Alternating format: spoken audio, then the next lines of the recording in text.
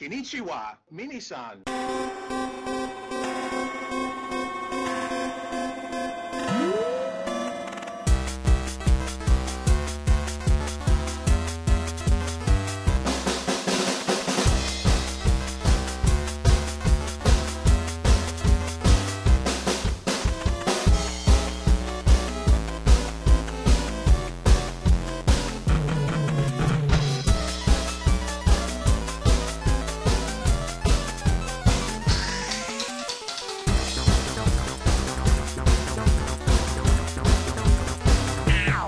Hi everybody, and welcome to episode 49 of the Famicast. It's a very special show for you today. I am Jay Cheesy in the Heezy with my pal Ty Shugat.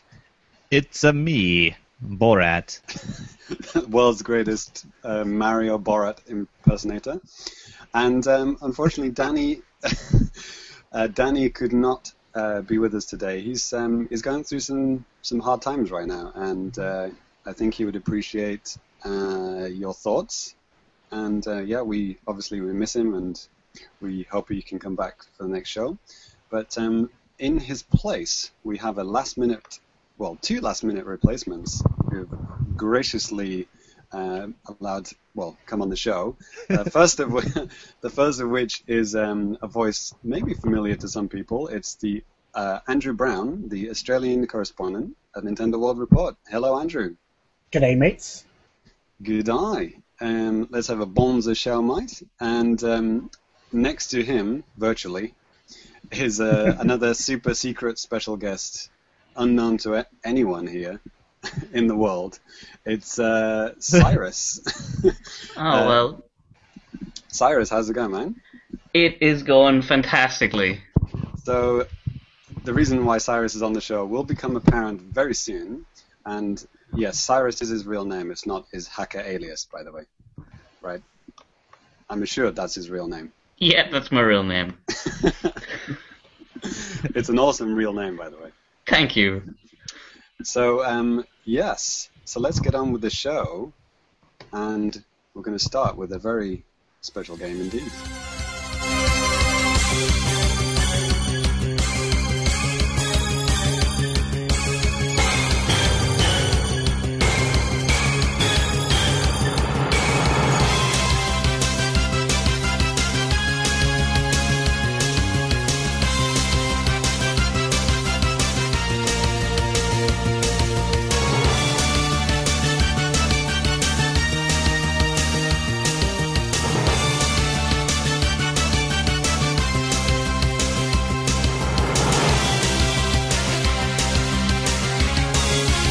Ty. Yes. And Cyrus, you have been playing something very new and very special, to some people anyway. It's POKETION Tournament. Is that what it's called, right? What? I thought it was Tekken 7. Yeah, a lot of these new character designs are a little controversial, but I like the direction they went with this one. It's called Tekken Yellow Edition. This is the arcade game based, it's Pokemon, but it's Tekken, hence Pokken.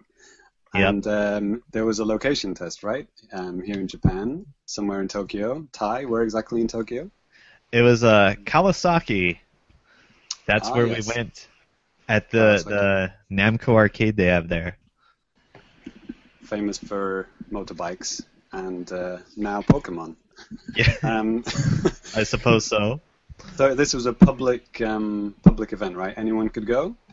Yeah, you just go there and get in line, and anyone can play the location test if they're willing to wait around for a little bit.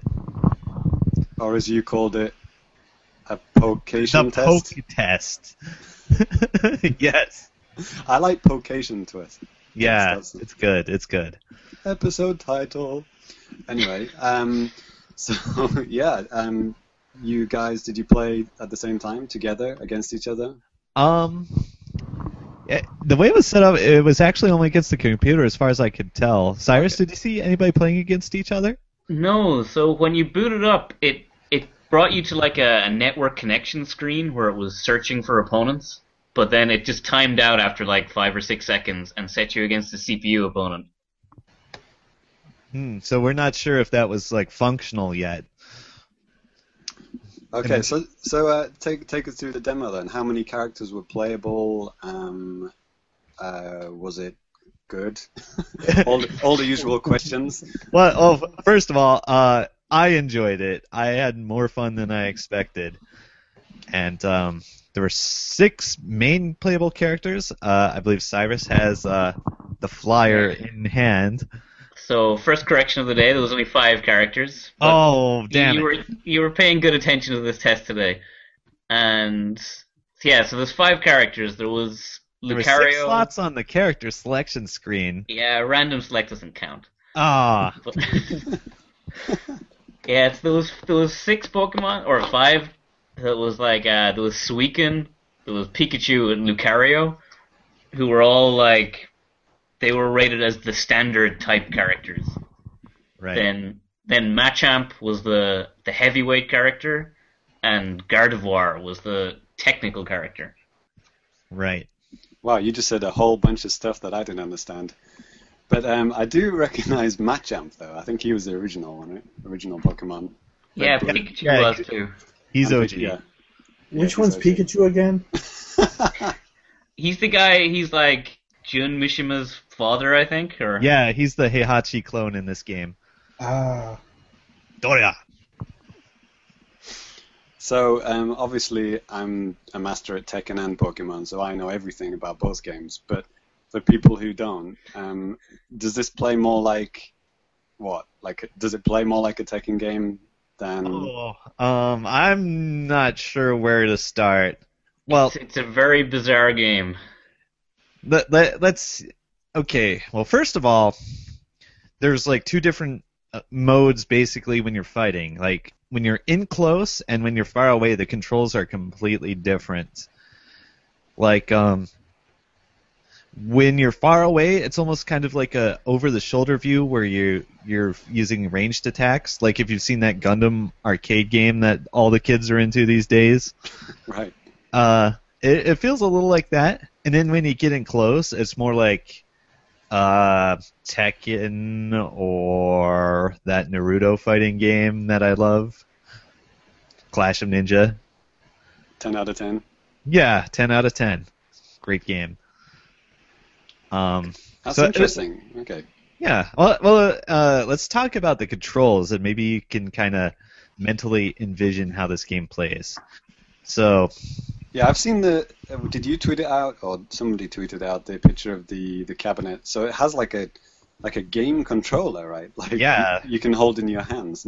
It's not a stick and buttons like usual, right? Right. It's just a big old controller with like Super Nintendo layout buttons.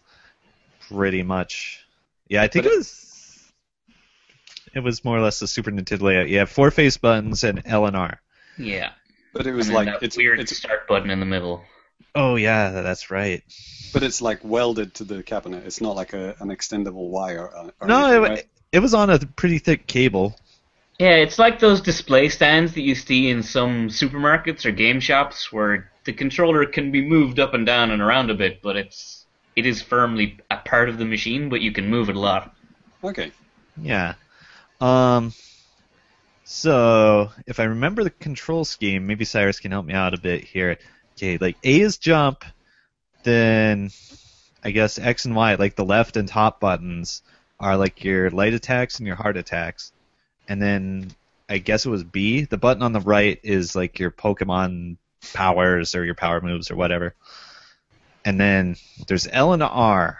And L is your assist, and R is guard. And if you push them both together, you get a burst. Yep, that's pretty much it. Yeah. So yeah, it's like I never actually used the special Pokemon attack button. I just realized I never pushed that button while I was playing. I did. I mashed it from time to time. I tried to hit everything at least once to get a feel for how it works. Like I used the assist. They seem very limited in how often you can use them, so you have to really pick your shots there. It looked like there was maybe like a 5 to 10 second charge time every time you wanted to use the assist. You had to wait for it to stack back up again. Yeah, so it's not like Marvel where you can like keep calling them. You have to be a bit choosy about it. They do seem to be pretty powerful, though. They've got these big, like, area of effect attacks that stagger the opponent. Yeah, they covered a lot of real estate. So are the trainers involved in this? I'm sure I saw some screens of like some human opponents or human people in the game. They appear a lot, but they don't really do anything. Yeah, they just seem to be there. So they'll probably come into it. Maybe you can customize your trainer, or having different trainers gives you different abilities or something. But yeah, I wouldn't be surprised if it's like I think Initial D, like the newer ones, like from version 4, you can make your own portrait in the classic anime style of Initial D. And like if you could put yourself in as a Pokemon trainer with the same art style, that would be interesting. The thing that was interesting was that they seem to be like adults, not children. The trainers, right? I didn't notice that, but yeah, that is true. They were all much older than the standard like 10-year-old trainers that you play as. Yeah, and the Pokemon themselves looked a bit rougher and tougher than the usual suspects.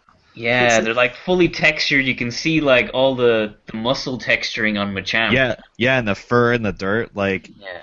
I'm not sure you're gonna see it unless you look at a really high def video, but the Pokemon do look a little meaner in this game.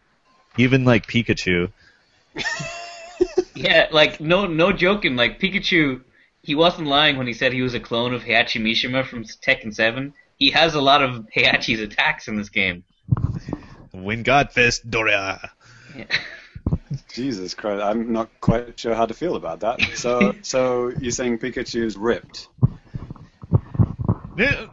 As ripped as Pikachu gets. Yeah. He looks very angry on this flyer I'm looking at here. So are they really going for like the adult audience with this, or like are they trying to get everybody? Yeah, I think they're aiming for at least like older than the Pokemon the DS games, definitely. Yeah, most of the people there seem to be, not kids, even though it was very much an arcade that catered to kids pretty hard. So is it? They're making a Tekken 7. Yeah. Right. So this is not like instead of it. So it's like Tekken people are going to be happy with that, right? Tekken 7. So why are they trying to get more people to play this? I mean, because they like money. Yes, and Pokemon plus fighting game is a dangerous financial combination. Right. Yeah. I'm just imagining the Venn diagram. Pokemon fans, Tekken fans, and then the part where the two circles connect is very, very small. Yeah, I'd like to talk about this for a second. On the way out, there was like a survey you could fill out, and there were questions on like what kind of games do you mainly play? What is your age range? Right. So I feel like this location test was not so much to test the game, but to test the demographics. Which is completely skewed because it's just otaku nerds who know about this event, and kids are not going to go to it, right? Maybe. So that'll be useless information. But there you go. Have they actually showed this on a Nintendo Direct or anything outside of the obscure screenshots that have? They had some streams and stuff earlier this week. Yeah, it was a Famitsu stream. It wasn't Nintendo Direct, but it was like heavily advertised Famitsu thing. Yeah, and I believe Harada was there, wasn't he? Or am I wrong? No, he was there. Okay. Famitsu, you say? Yeah, more on that later. Is the main Tekken guy. So I don't know how hands-on he is with this game. I hope it's a lot. Yeah, but I know that Namco and Nintendo have been kind of buddying up a lot recently because they also worked on Smash Bros. Together. Right. Yep. That's right. And let's not forget the Nintendo stuff that was shoehorned into Tekken Tag 2. Shoehorned, it was built around that. Tekken just formed around that amazing collaboration. Yeah, it's a good idea. Yeah, Heihachi was born to wear a Princess Peach dress. True story. Awesome. So you guys sound really into it. I'm really surprised, actually. Yeah. Let's see. It's definitely a bizarre game. Like it's not like many games that I've played before, and it's definitely trying to cash in on those over-the-shoulder games that are crazy popular in arcades at the moment. Oh yeah, that reminds me.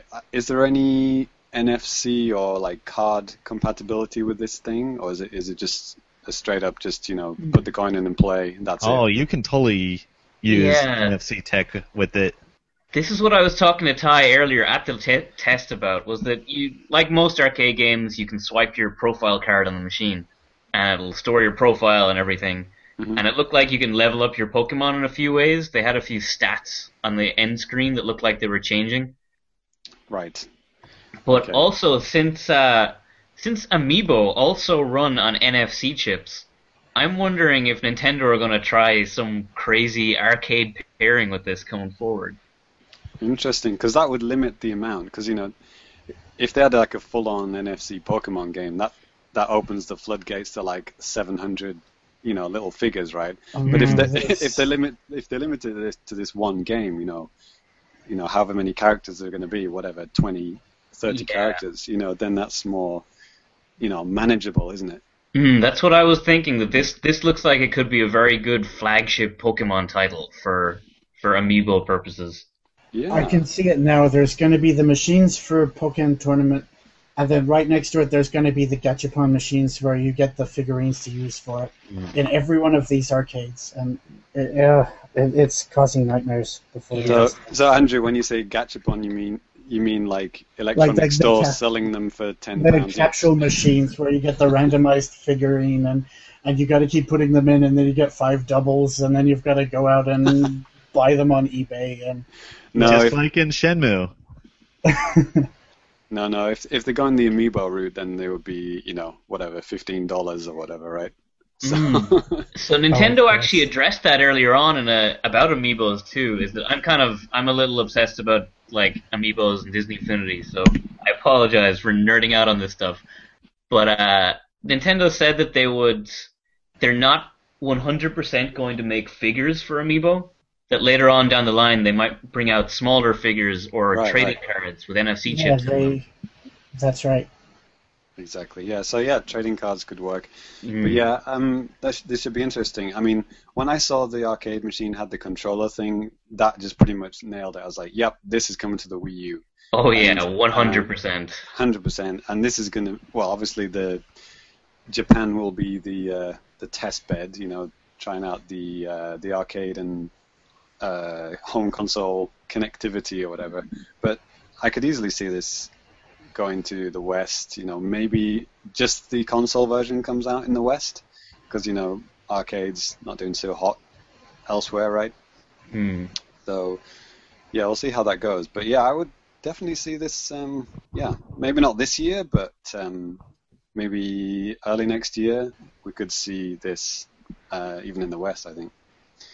All the menus are all like they're localized already to English. So Oh, really? yeah, Wow. not all of the game text, but a lot of the game text comes up in English when you at this location test already. Well, it'd be interesting if they did a worldwide release like they have done for the regular Pokemon games recently.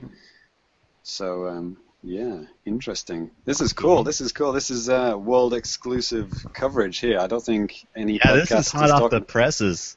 This is hot. Yeah, shots fired at 8-4 play. Come on. We love Get you on guys, our man. level. So yeah, that's awesome, man. That's awesome. Very cool. And so is it already over, this POKETION test? Or No, is you can go on down tomorrow if you want. It's through the weekend.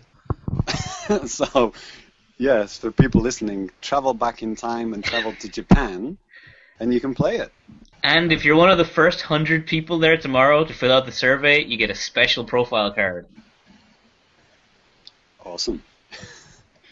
That's a profile card, as in a literal Like piece of card? Or... Yeah, the NFC profile data card. I think Is tomorrow's that like one is...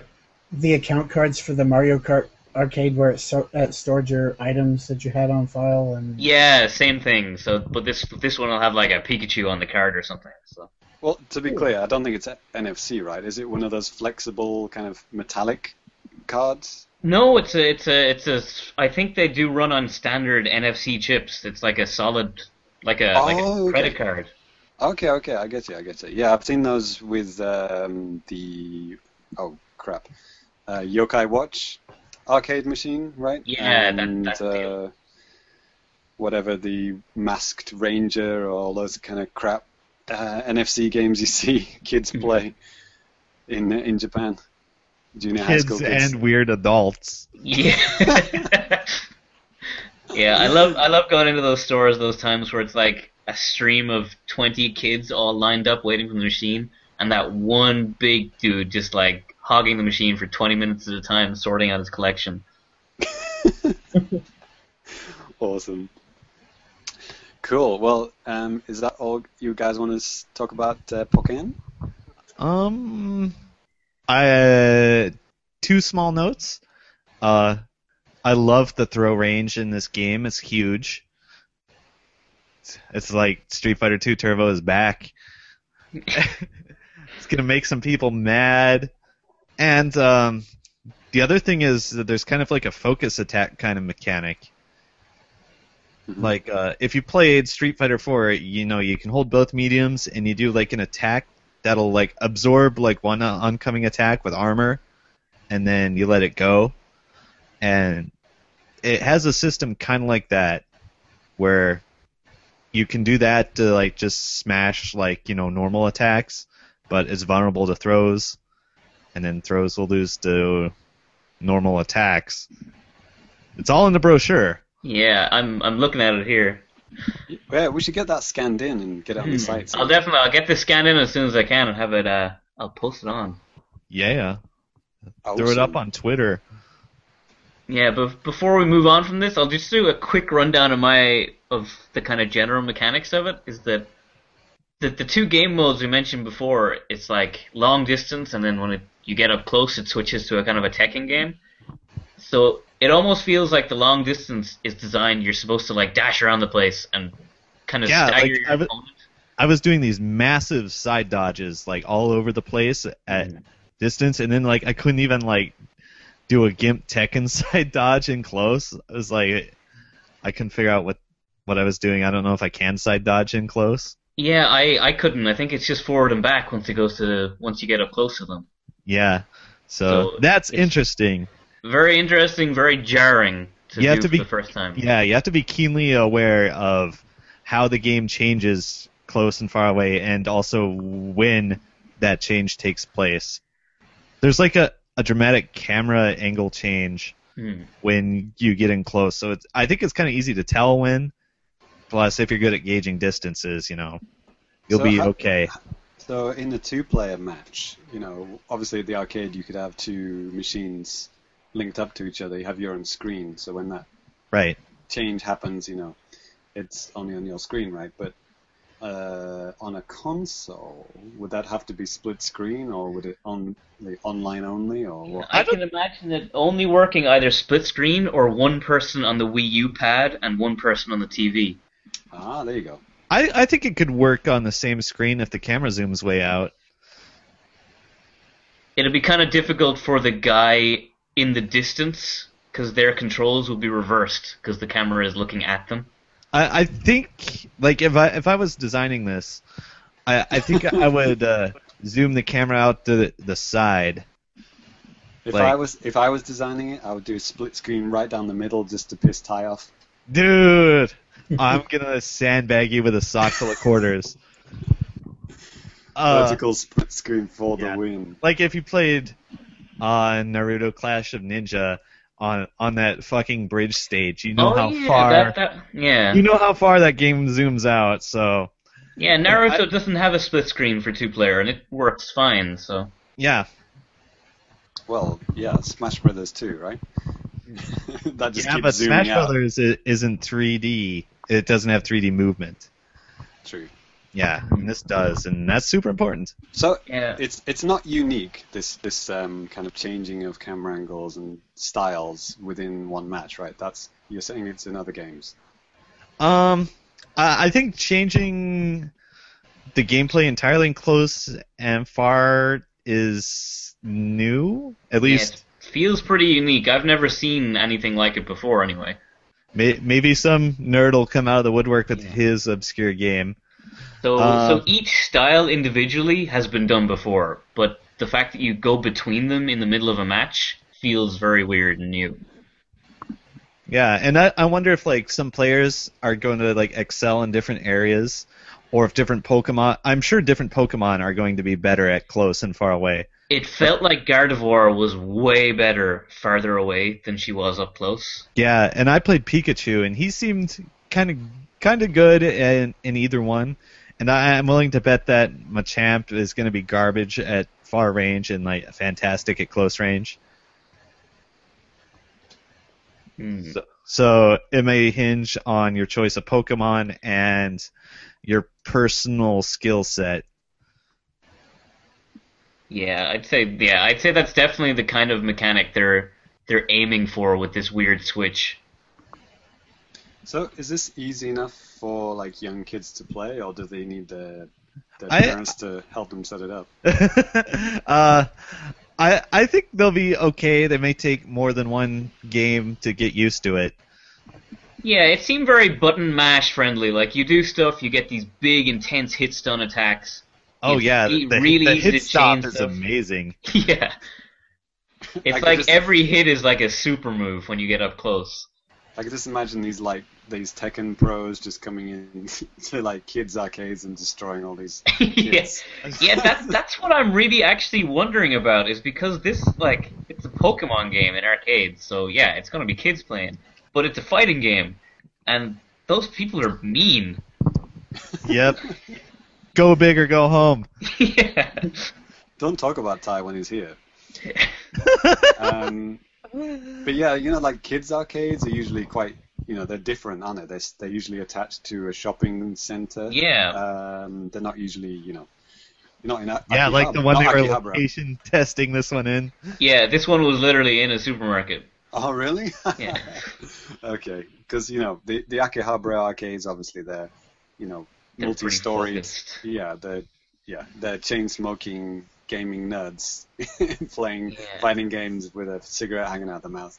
But, I've been in one of these Namco arcades before, and any time I've ever seen them, they're always attached to a cinema. So these are definitely casual arcades. Right, yeah. Yeah, I mean, most of it was UFO catchers. Yeah, UFO catchers. Which you do play a lot of. Yeah. Yeah. His luck was not with him today, I'm afraid. Yeah. I didn't play that much. I played a couple, and it was rough. Hey, if you're playing the Famicast drinking game, Ty talked about crane games. Drink! Oh, damn it.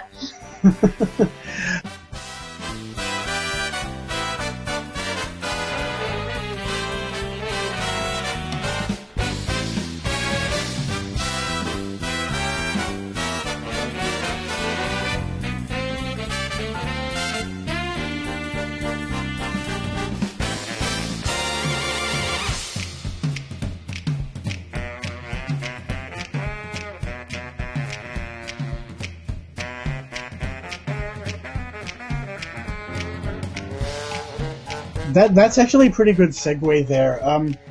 I was thinking about bringing up this new badge collection thing for the Japanese 3DS. Has this been discussed on the show before?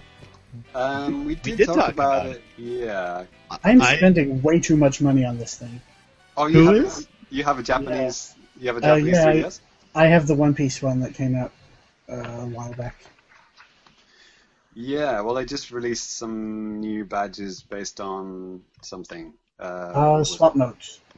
Oh, Swap Note, yeah. Wasn't it One Piece or something? Collections. Right. There's something released. I kind of ignore it now. I'm getting annoyed by that thing, and I'm going to delete it soon because it just spams my notifications with, there's new badges based on something. You can play for free today. Things like that. starting to annoy me. Like my entire notification list is that now. But, Wow. Just like that South Park episode. Why did you want to talk about it, Andrew? Do you like it? You pay money? Please tell me you don't pay money towards this thing. I think he said he did. And if I do... Yeah. Cut the stream! I think Danny paid money towards it, right? I don't know. I thought he only played the freebies, maybe. Yeah, I've only played the freebies, and when that annoying rabbit tells me there's more free plays, and then I have a go, and then don't play it again. But yeah, I am completely OCD about this sort of thing. I am in every way a completionist, and there are badge sets in this game that I don't want, but then I see ones with characters that I like. I mean, I was a big fan of the swap note thing back when it was still live, and Nikki herself is an adorable character. She should be integrated into, say, Miiverse or something. However, yeah, this is really eating away at me in terms of this sort of thing. Whenever I see the new things, I have to at least throw in a 10-slot go at this. And yeah, I really this is just sinking further and further, isn't it? Well, the thing is, I'm getting all these badges, but I don't actually do anything with them. I don't actually decorate my home screen with them. It's it's kind of fun to play the crane game and get stuff, but then I'm not really one that likes decorating things, my home screen or whatever. So I don't really do anything with them. Do you do things with the badges once you get them? Yeah, I seem to change it around once every couple of weeks there. They really should have some sort of integrated menu option where you can store like a favorite layout that you've got set up and then swap between them like they have with the new themes, where you can select your favorite themes and have that rotate through those on a daily basis or whatever. Yeah. Yeah, I have mine to rotate on all the basic colors, so every time I turn it on, it's a different color, which is pretty cool. Yeah. So, have you been playing any real games, Andrew? Indeed, I have. I just finished Captain Toad last night, I believe. Ty, did you end up picking that up, or? No, not yet. I seem to remember you saying you would. Yeah, I was interested. Okay. I'm interested in this, to quote Alucard from Symphony of the Night. and the Captain Toad amiibo. No, thanks. Hey, you said that last episode. You said you wanted to get that one. Did I? The set, the game and the Toad Oh yeah, set. There is a set. Yeah, the set maybe. The Super Mario series. It's not out yet, I don't think, but it's coming. In a couple of weeks away, yeah. If they make me a deal, I can't refuse. Put it in a crane game. There we go. So, but yeah, this is really interesting for me. In general, I despise Toad as a character, and I really could never have imagined that I would ever want to actually pay money or purchase a game that starred around Toad. And then when I first saw it at the Nintendo Direct where they revealed it, I thought, wow, I have to have this. I love the Captain Toad levels in 3D World. And as an overall experience, this pushes on from what the original game presented. And it's such a lovely, enthralling game that I played it for a solid week. I'm like I said, I'm a completionist. I had to get 100%. And it is a thoroughly rewarding experience from start to finish, and I really loved the amount of charm and variety and the bright colors and everything in relation to this game was on a whole almost as enjoyable as 3D World was itself, which if any listeners remembered my review from 3D World when that launched, it's over a year ago now, I gave that 10 out of 10. This was possibly the ultimate Mario experience for me, and Captain Toad is just the perfect companion game to this. It even has like a story transition where it works out that the game is actually acting as a prequel for the events that took place in 3D World, which is a great internal marketing tactic on that regard. But yeah. Well, that was good because I really wanted to know more about the story behind Mario. Oh, of course, it's such an in-depth character exploration. So right there. they were just talking about this game on RFN, right? And they, I think it was Johnny was saying how, towards the end it kind of peters out. It's like recycling a lot of content. I mean, like in many 3D Mario games, like the last, I would say 5%, 10% of each 3D Mario game, they kind of throw in a lot of bullshit, like you get the purple coin collection, and just kind of bullshit recycling that kind of gets a bit tedious. Play the same level again, but blindfolded, things like that. Do you think it suffered from that, or was it good? Not so much. There, without going into too much spoilers and stuff, there are some recycled levels with some new challenges involved in towards the end, but it's kept to a minimum in regard to that. The whole experience is pretty short. I mean, if you just want to play right through without trying to see everything there is to see, you can get the whole thing done within, say, 8 to 10 hours tops. That said, there is a significantly difficult reward for those who do go and complete all the challenges, and I'd say at least a quarter of the overall time I spent playing the game was trying to complete this final mission that unlocks. It's really worth jumping into if you have the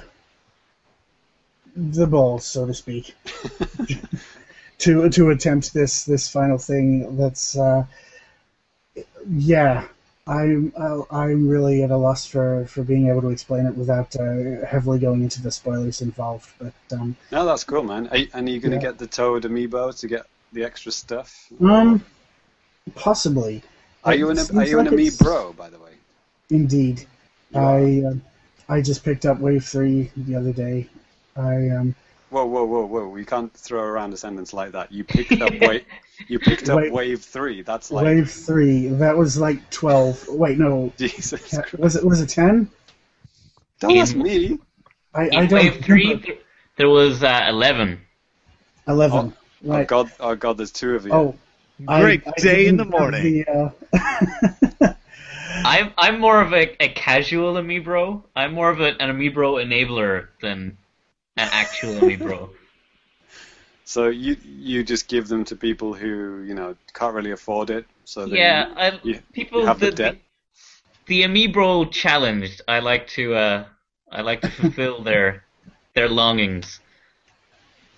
They can't really afford it, but you get it for them anyway. So they got the debt looming over them. Yeah, and those that aren't lucky enough to like arrive in store seconds after it opens and all the amiibo disappear off the shelves.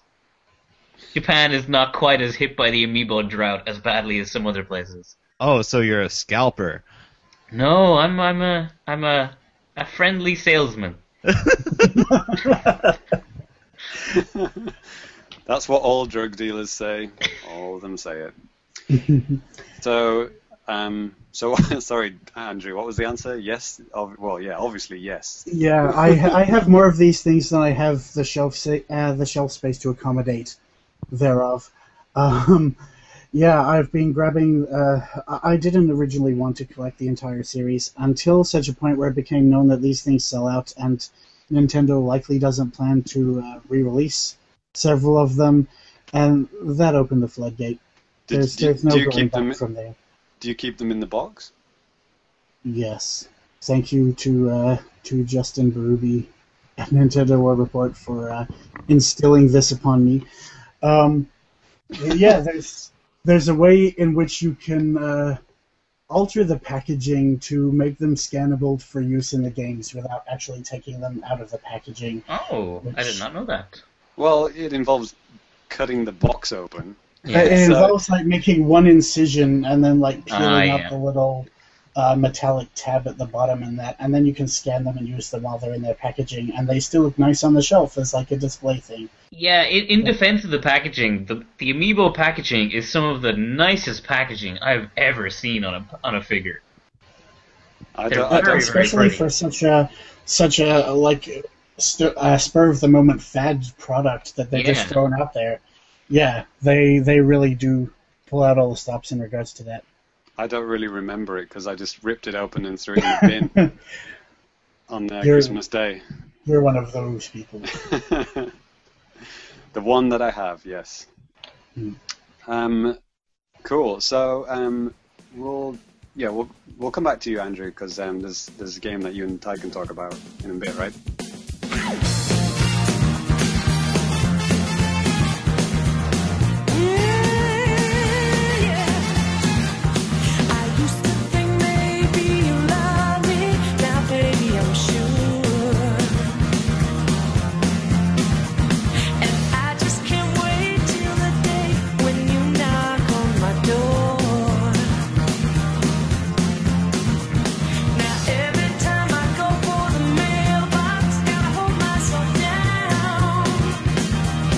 So I got a couple of games to talk about. The first of which is a Wii U game. It came out quite a long time ago. Highly recommended by RFN editor Guillaume. It's Lego City Undercover for the Wii U. And I got this via ex-Famidude Don Koopman. Thank you very much, Don. So, yeah, I got this downloaded, so instantly my hard drive disappeared on the Wii U because it's like 18 gigabytes and you only get whatever 23 or whatever's left after the OS updates and everything, right? So yeah, I haven't got that far into it, maybe, I don't know, just a few hours into it, but yeah, I really like it. I think it's was it a launch game? Am I remembering that correctly? I don't think so. Remind me, which game are you talking about again? It was within the first few months. Lego City Undercover. Grand Theft Auto Lego Edition. Oh yeah, great game. Someone just tunes in? I'm sure that exists. But anyway, yeah. Yeah, it's a beautiful game. I mean, this was published by Nintendo, and it really has got like, an amazing, quality to it. I mean, I've played a few Lego games in the past and instantly been bored by them because it just involves, hitting stuff and rebuilding stuff and going down a corridor to the next thing where you do the same thing again. But, the open world nature of it, I mean, it is still, it's story-based. You do have objectives to go to, but, you can just, dick around in the city, and it's just a beautiful city, and it's so well realized, like so many things to see. It looks great. I was kind of surprised by that. I mean, it's the best looking Lego game I've ever seen. Well, I'm sure there are better looking ones on PS4 now, but whatever. On the Wii U. Yeah, it's really good. And I think the story, I mean, the thing that attracted to me, the things that Guillaume was talking about, that it was funny. I like funny games, and yeah, it is pretty funny. I mean, it has a kind of 80s cop movie kind of vibe to it. With the police captain yelling at everyone and that kind of thing. I kind of dig that kind of stuff, and it's got loads of references to like movies which kids would not get. So it is obviously meant to be like, the dad and the child playing it together, people enjoying it on different levels. I'm not playing it with my kid because I only play games when he's asleep. But I could see him when he gets a bit older. I could see him really liking this game, and I would be happy to play it with him. I could see both of us being entertained with it. It's a very good game. And the other, well, I talked about Shovel Knight last time. That's still awesome. I promised Ty that I would have an update how Smash plays with the Wii U Pro, because I still don't have a GameCube adapter. Yes, Okay. Ty, you can laugh at me.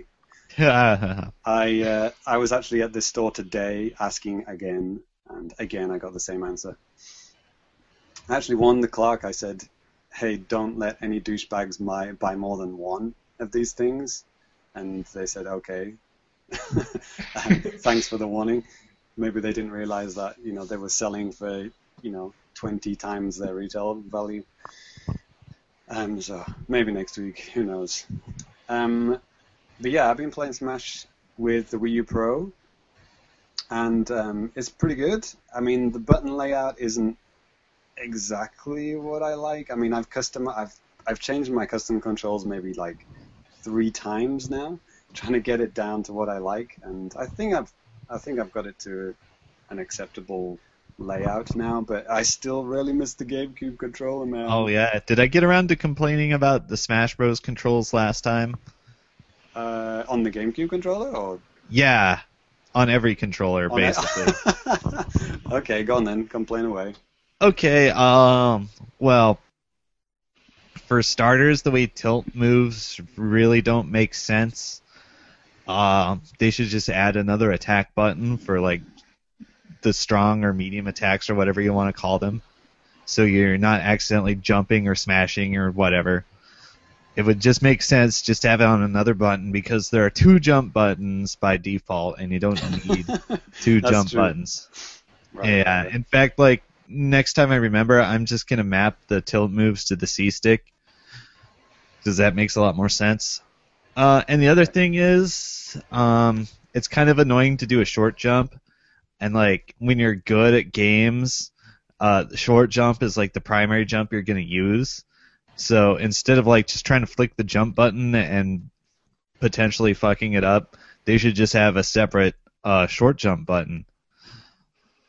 I get you.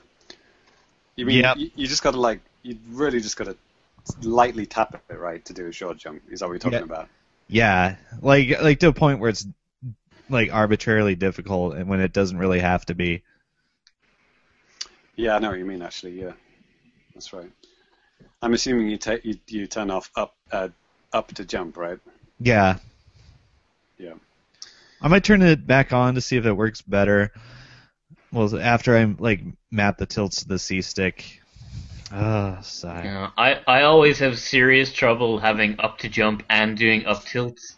They're like they overlap way too much. Yeah, that's why we turn it off, right? Yeah. Yeah. It's Like, silly. I would like to use just, like, the analog stick, and then, like, have a row of, like, arcade Sanwa buttons to use. In Melee, you couldn't turn off up to jump, right? No, you could. No, you could in Brawl. Brawl, I don't you could. remember if you could in No, Melee. I don't think you could in Melee. Melee didn't have No, much I think in you the way can. of... Like, I was reading the interview with Hungry Box on Event Hubs that went up earlier, and he was talking about that. I think he said he turned it back on. So I believe you can set that in Melee. You're not talking about Project M, right? I'm talking about just regular Melee. Yeah, I'm talking about Melee. That's, like, the one that competitive players play. So, yeah.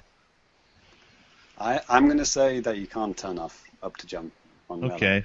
Well, I think you can. My memory is fuzzy. I mean, I should be playing Melee all the time for my, elite fight game status or whatever. But I don't even have a CRT. So, I'm on Smash boards here, and they say you can't turn it off in Melee. you can't or can? You cannot turn it off in Melee. Oh, okay, weird.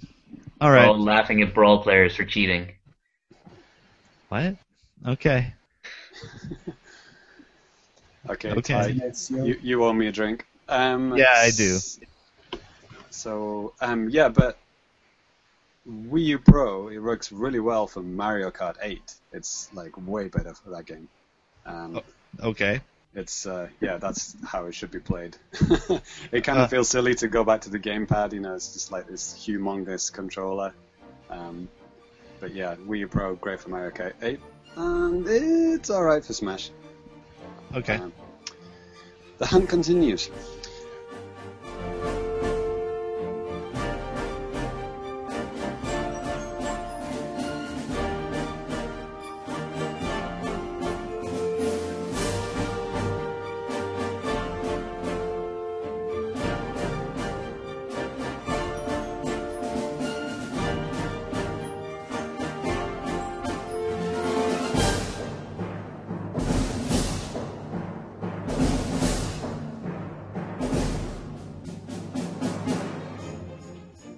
Okay, so next up, Andrew, I believe you have a game that you and Ty are heavily into.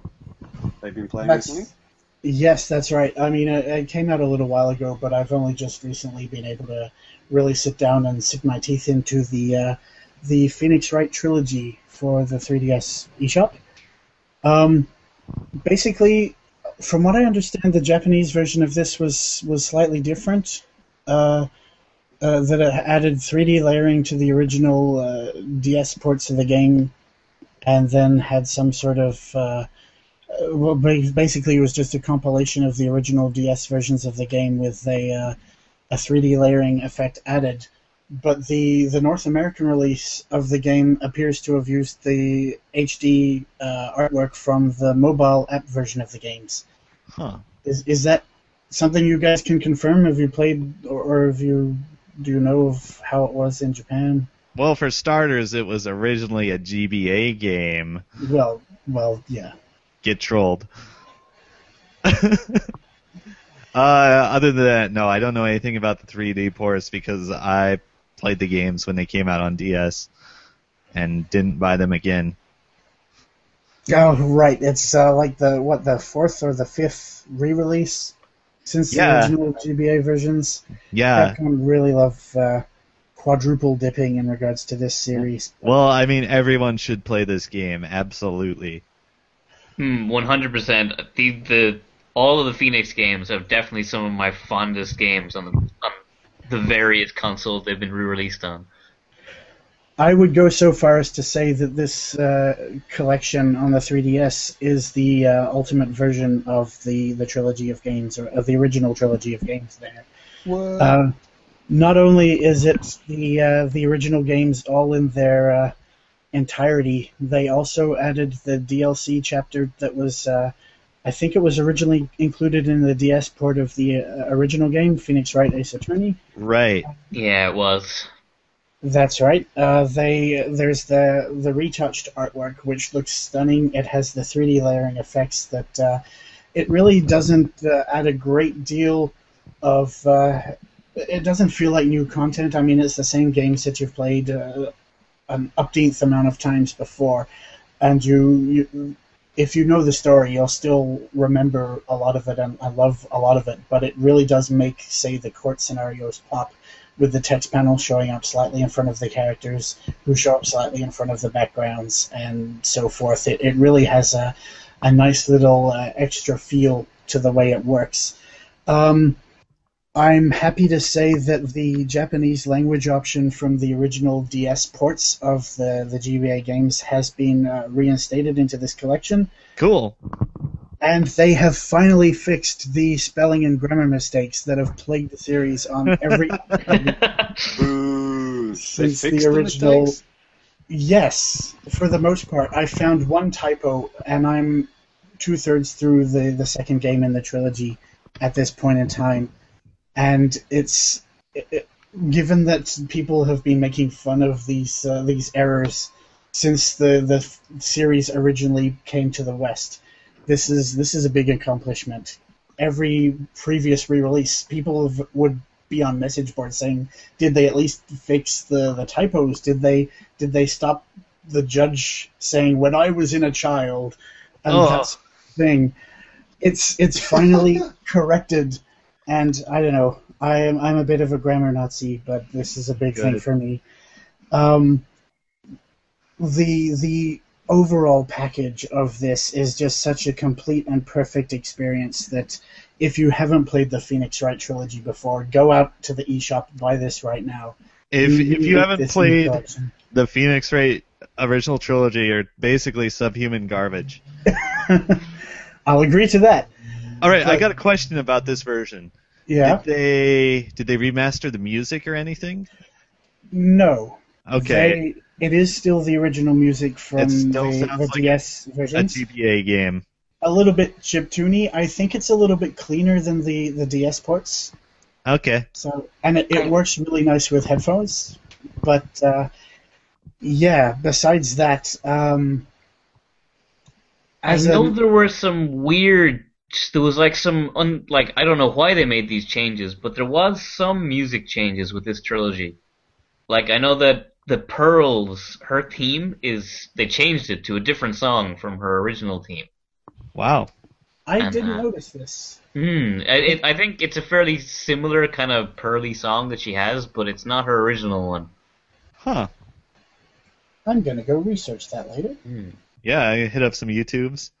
There's a few other things, like the animation quality on some of the sprites has actually been reduced for some reason, and just other random little things like that. I did notice that some of the static loops where the characters weren't particularly doing anything, sometimes I had a few little extra frames of animation.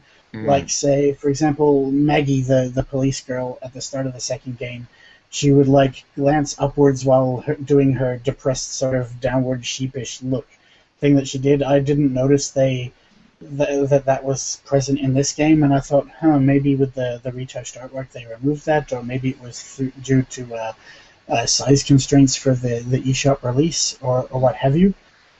That said, the art is a lot cleaner than it was on my, at least that I can vouch for, on the mobile version of the games. I mean, I did purchase the first game in the trilogy on that.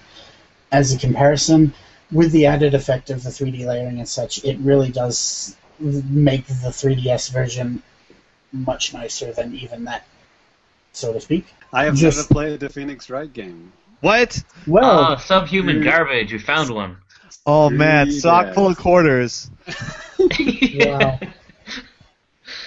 No, really, these games really were definitely the highlights of my DS games. And I pumped 600 hours into Pokemon Pearl, so when I say these games are amazing, play them, please. James, next time I see you, if you haven't played them, I'll totally loan you the first one or two of them. I think I have them here. I'll have to check. TLDR. God damn it. That's my response to these games. That's it. I'm out here.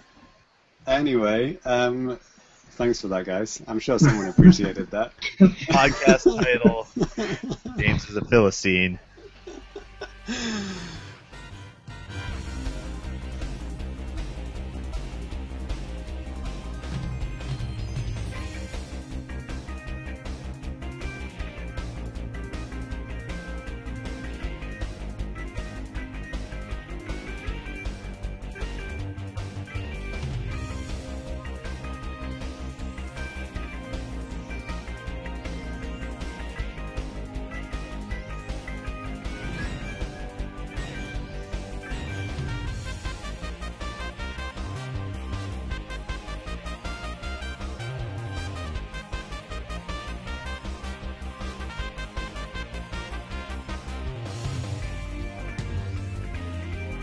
Hey, so we're going to run down the new releases here in Japan for the mid to end of January and a little bit of February.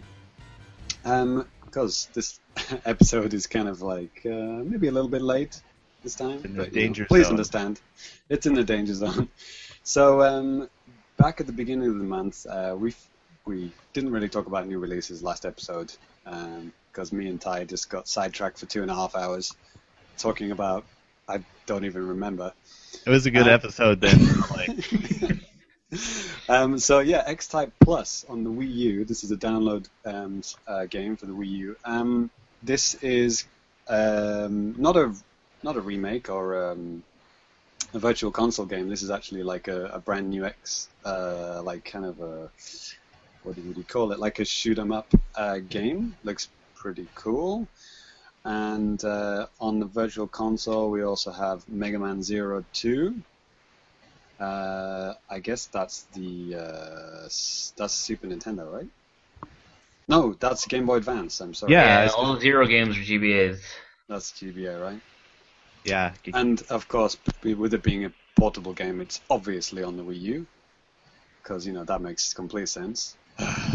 Anyway, what else have we got? And this on the 3DS we have Shinjuku Dungeon. Now, the reason I picked this up, I didn't pick this up. I mean, picked this out to talk about is that it's got a little bit of traction online. It's kind of like a Zelda type RPG, but it's based around like the Shinjuku train station. Have you seen this?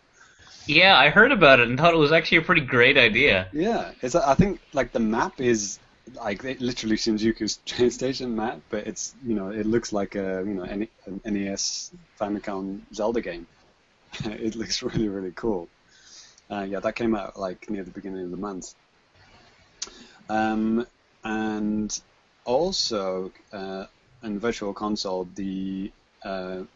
it's called Valkyrie in Japanese, but in English it's actually Cybernator. I believe this did come out like on the original Wii Virtual Console, but I guess this is, if you already have it, you can upgrade it or whatever to have gamepad support.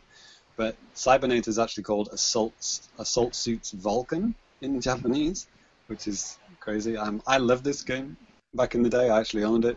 It was balls hard, but it's a really, really cool game. I think Nice. RFN talked about this, and they whoever played it really didn't like it, and it was like, it was heresy for me because I loved this game growing up. I think it's great. Most people on Nintendo World Report are actually bad at video games. This is a call out. Okay. Well, talking about balls hard games. Yeah, you know where to find me. Super Ghouls and Ghosts. Yeah, baby. So real shit.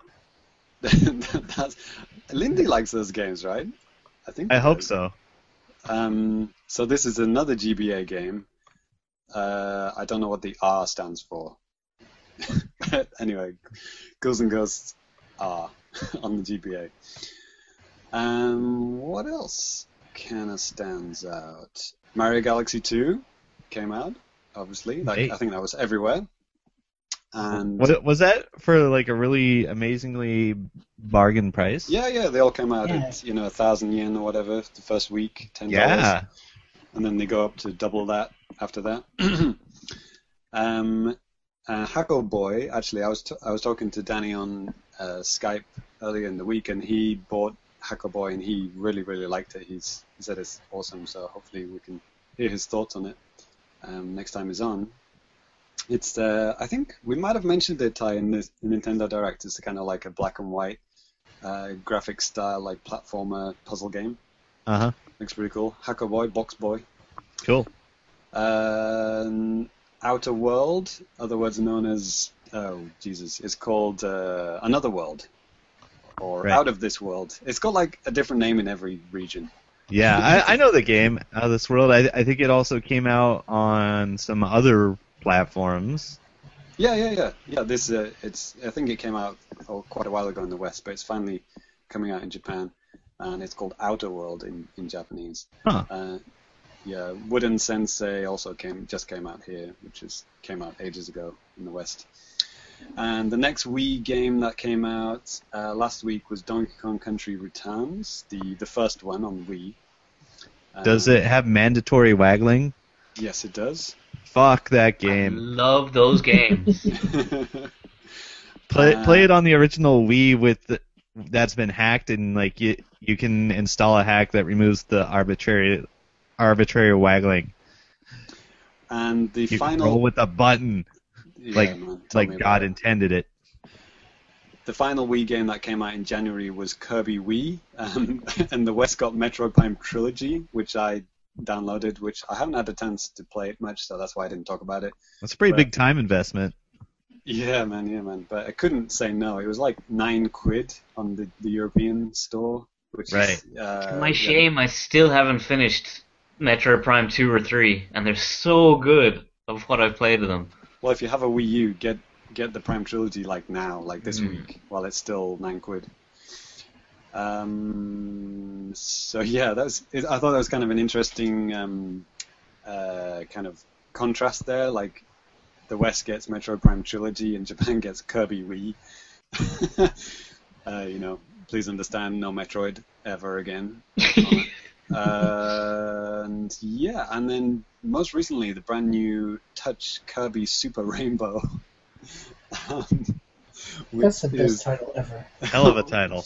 God, what is it called? The Magic Super Unicorn Rainbow Paintbrush in English? I've forgotten. Something Curse. The Rainbow Curse, something like that, right? Yeah. Canvas Curse, maybe? I don't know. Yeah, it's the sequel to Canvas Curse. It's the sequel to that, right? Yeah. Yes. So that just came out in Japan, and I also believe Danny bought that too. So yeah, pleased to look forward to impressions on that. It looks awesome. I love the claymation style on it. Yeah, I do like this new Nintendo thing where they're trying out a load of crazy new art styles with like Yarn, Yoshi, and yeah, it's a cool way to showcase the console. Definitely. And this one I picked out for Ty, Last Bible 3. Wait, what? I'm not making it up. This is a Super Nintendo, Super Famicom game, which bizarrely never made it outside of Japan. Last Bible. Huh. Last Bible. Literally, that's what it's called. Okay. Japanese. That really sounds controversial. It's basically just an RPG set, maybe in Bible times. I'm not really sure. I don't really want to find out, to be honest. But yeah, it kind of looks like a Chrono Trigger kind of art style looking RPG about Bible times. I keep thinking for a second, like, is this one of those unauthorized games? Like, no. Like Super Noah's Ark? How did this get on the eShop? I prefer Super Moses personally. Right. No. It's a legit game. Damn, who published this? Atlas published this. Okay, things are starting to make a little more sense. Yeah.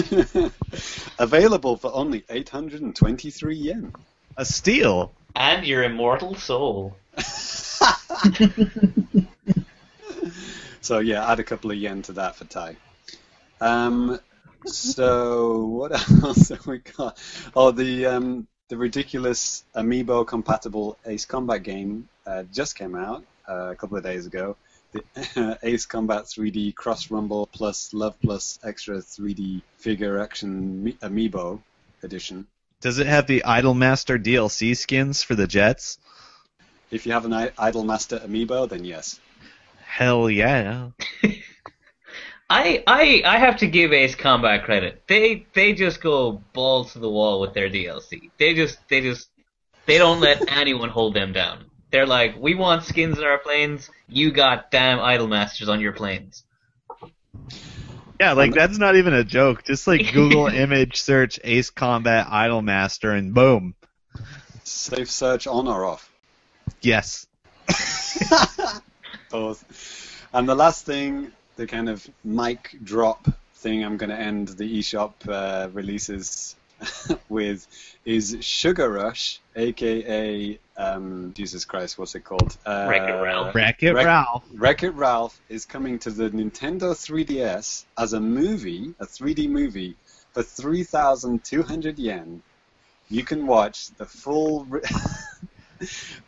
Disney movie of Wreck-It Ralph on the 3DS. Wow, that's a bit of a coincidence because today Cyrus gave me these Disney Infinity Wreck-It Ralph figures.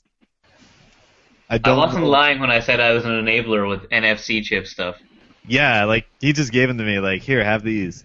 So yeah, I don't know what I'm gonna do with them. I'm gonna see if I can hack them with Linux or something. I don't even know. So yeah, for triple the price of a Blu-ray, you can watch it on your 3DS. Bargain, right? It fits in your pocket. If it shuts up the kids for 2 hours. Well, 102 minutes. It says here. Close enough. Well, does it have special features? No. You can watch the first 20 minutes of it again. Oh yeah, and on the 14th, Valentine's Day, February the 14th, Majora's Mask comes out. I don't know if you heard of that game, but that comes out. Kind of a big deal. And Better way to spend Valentine's Day than by reliving the terrors of that game over and over until the moon crushes us all. Yeah, it reminds me of my wedding night. Anyway, so yeah, that's the new releases in Japan. So that's the end. What of a that time segment. to be alive!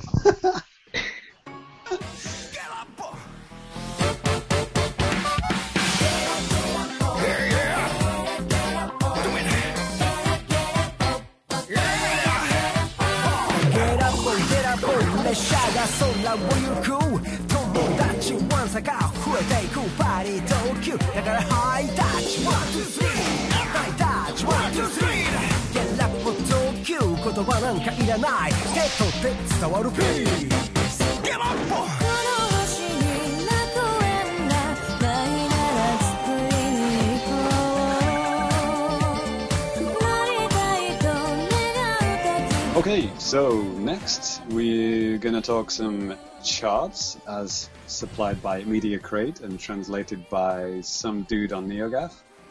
Hey. So yeah, super special guest Cyrus, why do you read off starting at number 10? What have we got?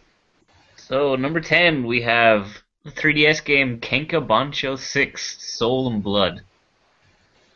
So There's a title. Did you play the first 5? I've been meaning to. They're here on my desk. Like they're on my list. Seriously, what the hell is this game? It's an adventure game, but what? What? Well, it was at number 3 last week, so it must be a game. Yes, definitely a game. The And it next. doesn't even come close to the longest name on this list. Yeah, exactly. The next game is Super Smash Bros. 4. What do you think? 3DS or Wii U? Number 9. It's 3DS. 3DS is number 9. It's up to 2.1 million, and the Wii U version is actually number 11. Just missed out the top 10, but that's only at like 560,000. So yeah, it's I guess how many times more? Huh. 4 times more. Yeah. 3DS. It's got some catching up to do. Yeah. It's almost like the Wii U isn't selling well. This is breaking news, guys. Only on the Famicast. This kind of analysis. We'll skip number 8 because it's a PS Vita game that no one cares about. Andrew, what about number 7? Number 7, 3DS game Monster Hunter 4 Ultimate, which has jumped up from number 4 previously. Dat Mohan. Yeah, I wonder what the reason for that is. I mean, the RFM guys were just talking about the demo of this, which came out in the West recently, because they still haven't had the original Monster Hunter 4. Right, this is the updated one, I guess, 4G. Yeah. And otherwise known as 4 Ultimate. So yeah, interesting that it got a bump. Well, it's never out the top 10. Who are we kidding? It's always there, hanging around. We'll skip number 6 because again, it's another incredibly long title bullshit PS Vita game that no one cares about. Does it have exploding clothes? I'm gonna I thought that was like a required feature on Vita games. Let me just flip a coin. Yeah. Yes, it does have exploding clothes. Good. Number 5 is Pokemon Omega Ruby / Alpha Sapphire. Has anyone heard of that game? Pokemon, what's that? Isn't that just a fad? It's a fighting game, actually, that's in the arcades. Oh, yeah, I mastered it. It might be coming to portable soon. Ty, your favorite game at number 4? Yokai Watch 2. Shin Uchi. This is actually Yokai Watch 2 3. This is the third Yokai Watch 2. You what? What? Yeah, they've Assassin's Creeded it. It's, What? Yeah. This is the 5th Yokai Watch game. So Final don't let that. Fantasy 10-2. Yeah, like, What? and this game is just like, I don't know how they keep making stuff for it. It feels like it only came out like last year, and there's like 12 games and entire aisles of shopping centers dedicated to it. The weird thing, like, I remember hearing on A4 Play, like, the differences between the original 2 versions of Yokai Watch 2 was just like right at the beginning you make a choice like about whatever faction you want to belong to or whatever it is. Anyway, I've never seen or played anything to do with Yokai Watch, but anyway, so like this 3rd version that they're putting out, I mean, I just want to know what ridiculous plotline excuse they had to have like a 3rd version, because apparently the 2 original ones, there is like a story reason between the choosing between those 2, but I just it baffles me. I'm sorry. I already invested all my anime time into Hamtaro. But actually, let me just see which is selling better, Smash Brothers or this one. This is yes. Yokai Watch is just beating out Smash Brothers. Yokai Watch is more popular than Smash Brothers. Well, Headline. having like some young kids live in my apartment block, I do not find that even remotely surprising. Yeah. I don't know about you guys, but I scored a big Yokai Watch stuffed toy out of a UFO catcher. Which was immediately ripped out of your hands by some rabid, 12-year-olds. Yeah. No. Beaten and bruised. Yeah, they stepped into the Thunderdome when they found out who runs Bartertown. Who run Bartertown? Seriously, if you want to sell anything in Japan right now, just write Yokai Watch on the side of it, and it'll sell. Yokai Watch dog shit. There you go. Sell it for 5,000 yen. One interesting thing with this Yokai Watch 2 various versions is that each save file from each game is compatible with the next game. So you can continue your game with totally new content. Buy them all. Asterisk, no new content whatsoever. There's Dark Nyan in this one. That makes like 18 different Nyans. I have Fuyu Nyan. You should get that looked at.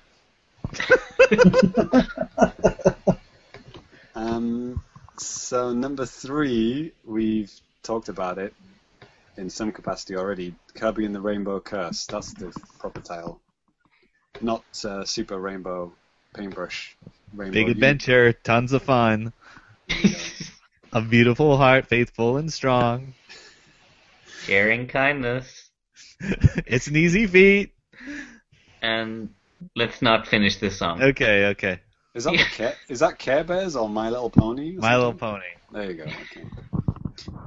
And the highest selling Nintendo game in Japan this week is Cyrus.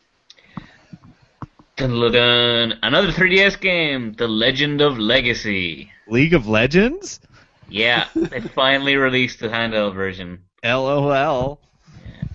The Legend of Legacy. That doesn't mean anything, does it? Yeah, so it's it's following that proud Japanese RPG title of making no sense, whatever. Just put some fancy-looking English words there. But yeah, it's brand new, debuting at number 2 on the list. That's great. And number 1 is a PS3 game. Sales of Zestiria. Ty, didn't you talk about that last week? Isn't that a fighting game?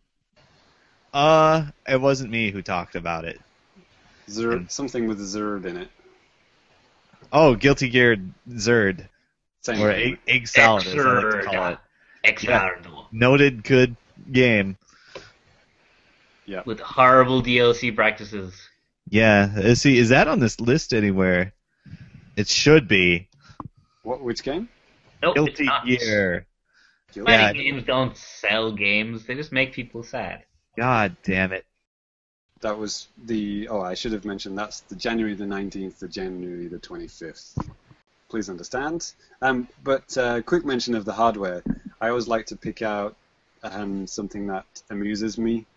Well, the thing that stood out to me was that the Xbox One has sold 45,000 units life to date, since it was released, and the PS Vita TV has sold 3 times that many, 150,000 units.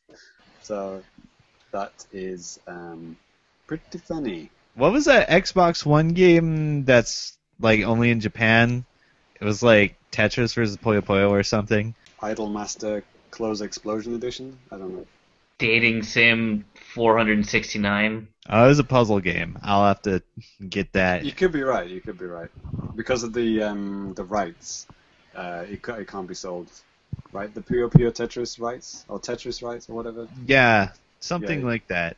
Yeah, I think you could be right. I think I had that on the Bombcast. But yeah, Wii U is up to 2.2 million life to date, compared to the PS4, which is 1 million. So yeah, compared to that, I guess it's doing okay. But the PS4 also came out like more recently than the Wii U, let's say. 3DS is doing great as usual. Well, it's doing okay. It sold 35,000 units this week. That's combined through all the editions. The new 3DS LL sold twice as many as the regular new 3DS. Why do I keep on telling you guys? Don't worry about the new 3DS not coming out in the West, in America.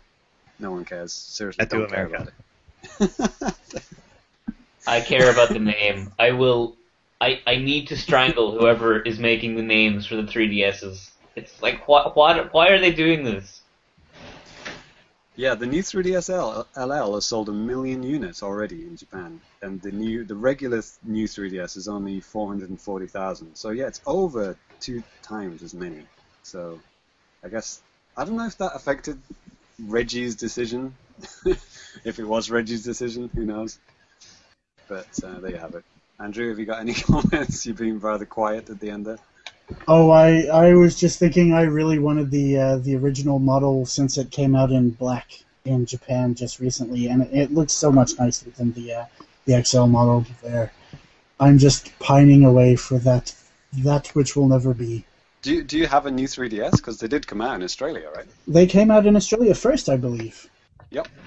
Yeah, surprisingly, no. My original 3DS model is US region, and I'm holding out to do the system transfer. So I just short end of the stick. You got region locked in the AS. I did. That's too bad. 出る出るゼルダの伝説出る出る出る出るついに出るゴージャス今度の冒険リアル君もすぐに体験憎いでやんすね昆虫ショー高画質の謎解きアクション戸惑うことなくのめり込もうもちのろんスーパーファミコン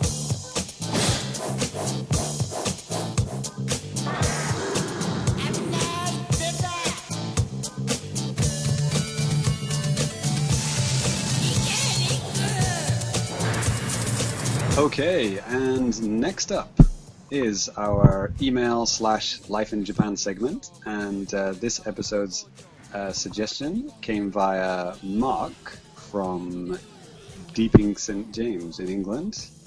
I never heard of that place before anyone asks, but it's in England. And Mark, thank you for the email. He said, "Hey guys, how is the Famitsu magazine regarded in Japan? At this point in the West, it is seen as a bit of a joke, synonymous with money hat reviews, but is it genuinely revered in the land of the rising sun?" So yeah, I thought that would be an awesome way to kick off Life in Japan segment, about the Famitsu magazine, which I don't think we haven't really talked about it much on the show, other than, as Mark said in his email, how ridiculously money-hatted everything is. Yeah, there's probably a good reason for that. Yeah.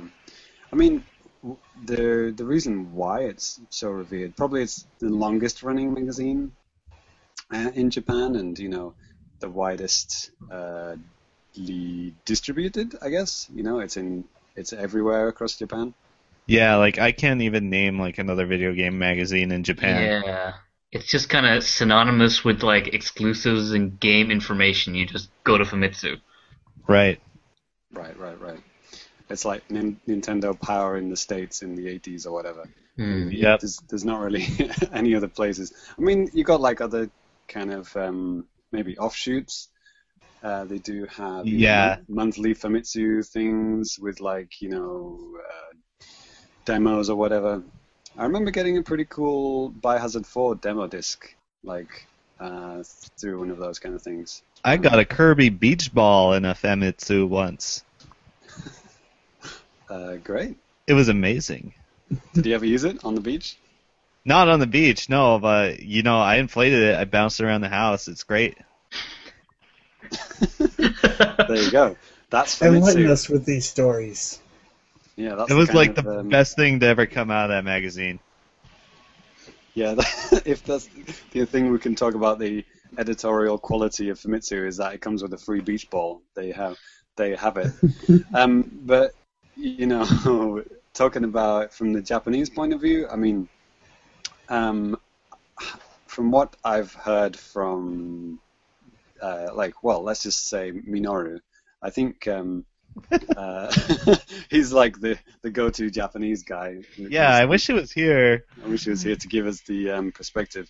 But I remember him saying, as far as like, editorial, online or, paper-based, there's very little, critiquing of video games in Japan, like, in the Japanese language, which is why he actually preferred, I mean, that's how he found out about Nintendo World Report, right? He's interested in Nintendo games, he wants to read reviews which, actually critique games and give them scores that they deserve. Without any money hats being involved. Well, apart from me, I fully accept all money hats. Leave your comments in the article page if you want to get to me about any games you want to pay for. Anyway, that's a different matter. But he said, yeah, it's very hard to come by those kind of things. So I guess if we go from that comment, I would say that yeah. Japanese people, knowledgeable people probably don't trust it. But, most people just buy it just for the hell of it. I don't know. I think from what I gather from living in Japan for the last few years, that in general critiquing just doesn't happen with kind of anything. They don't like saying bad things about stuff in most cases. Yeah, that's true. That is true. You try to look at the positive side of things. Yeah, it's always try and cheer things on as opposed to tear things down, which doesn't really lend itself well to journalism in a lot of places. Yeah, you see it for movies as well, right? Like there'll be a movie that got absolutely trashed. I mean, you'll get like Rotten Tomatoes score of 3%, but then you'll see like a Japanese TV documentary in inverted commas, quotation marks. All about this movie and how amazing it is. And it's like, I've just been listening to a podcast about how shit this movie is. And yet it's got like a full night special on Japanese TV about, interviewing every single member of the cast down to the guy who, puts the light bulbs in the lights, about how and amazing one this member movie of AKB48 in there, or Exile. Is that what the gaffer does? Or is that the best boy? That's a very good question. Tune in next week to find out. I'm going to go ahead and say both. Depends who's not drinking beer at the time. Anyway, so yeah. I have a few notes about Famitsu magazine. Well, the before we go into completely tearing it down, I thought a good lead off point would be looking at the perfect score update, the perfect score list. These are the games which get 40 out of 40. For those that don't know, Famitsu have 4 reviewers. Well, they have many reviewers, but each game gets reviewed by 4 people, and they give it a 10 out of 10, and then it gets totaled into a 40 out of 40. So if all 4 of the people give it 10 out of 10, that's so quote unquote the perfect scored game. And Where were you when they rated Nintendogs 40 out of 40? yeah, never forget. That was the point. That was the tipping point. That was jumping the shark. Okay, Famitsu, I think. let's go. I'll go through this slowly. And Please do. if anyone has any objections, non-trolling objections, Ty, okay, Oh, you're gonna get trolled. red flag, whoa, that shouldn't be on there, then by all means just shout out, okay? Here we go. So the first ever 40 out of 40 back in 98 was Legend of Zelda Ocarina of Time. Ty, shut up. Sucks. See, I preempted you there. Yeah, so no arguments there. Next one was Soul Calibur, the Dreamcast. That game actually deserves it. Yeah. There you go. Number 3, Vagrant Story. It's an RPG, so I would dismiss it out of hand. Yeah, I've never even played it. Next one, The Wind Waker. Throw this pig into the sea. Sucks. So Wind Waker, I would be kind of. I'm shocked that 4 people gave it 10 out of 10, but it does deserve high scores. But the big open sea parts, I can see annoying at least 1 of 4 people. Well, I think is this actually they haven't jumped the shark at this point. I think this is quite brave because at this point the whole world was going Zelda, right? Yeah. And people were burning their copies of the original Zelda that they'd been keeping in their safe for 20 years, and they're like, I hate Zelda. They ruined it.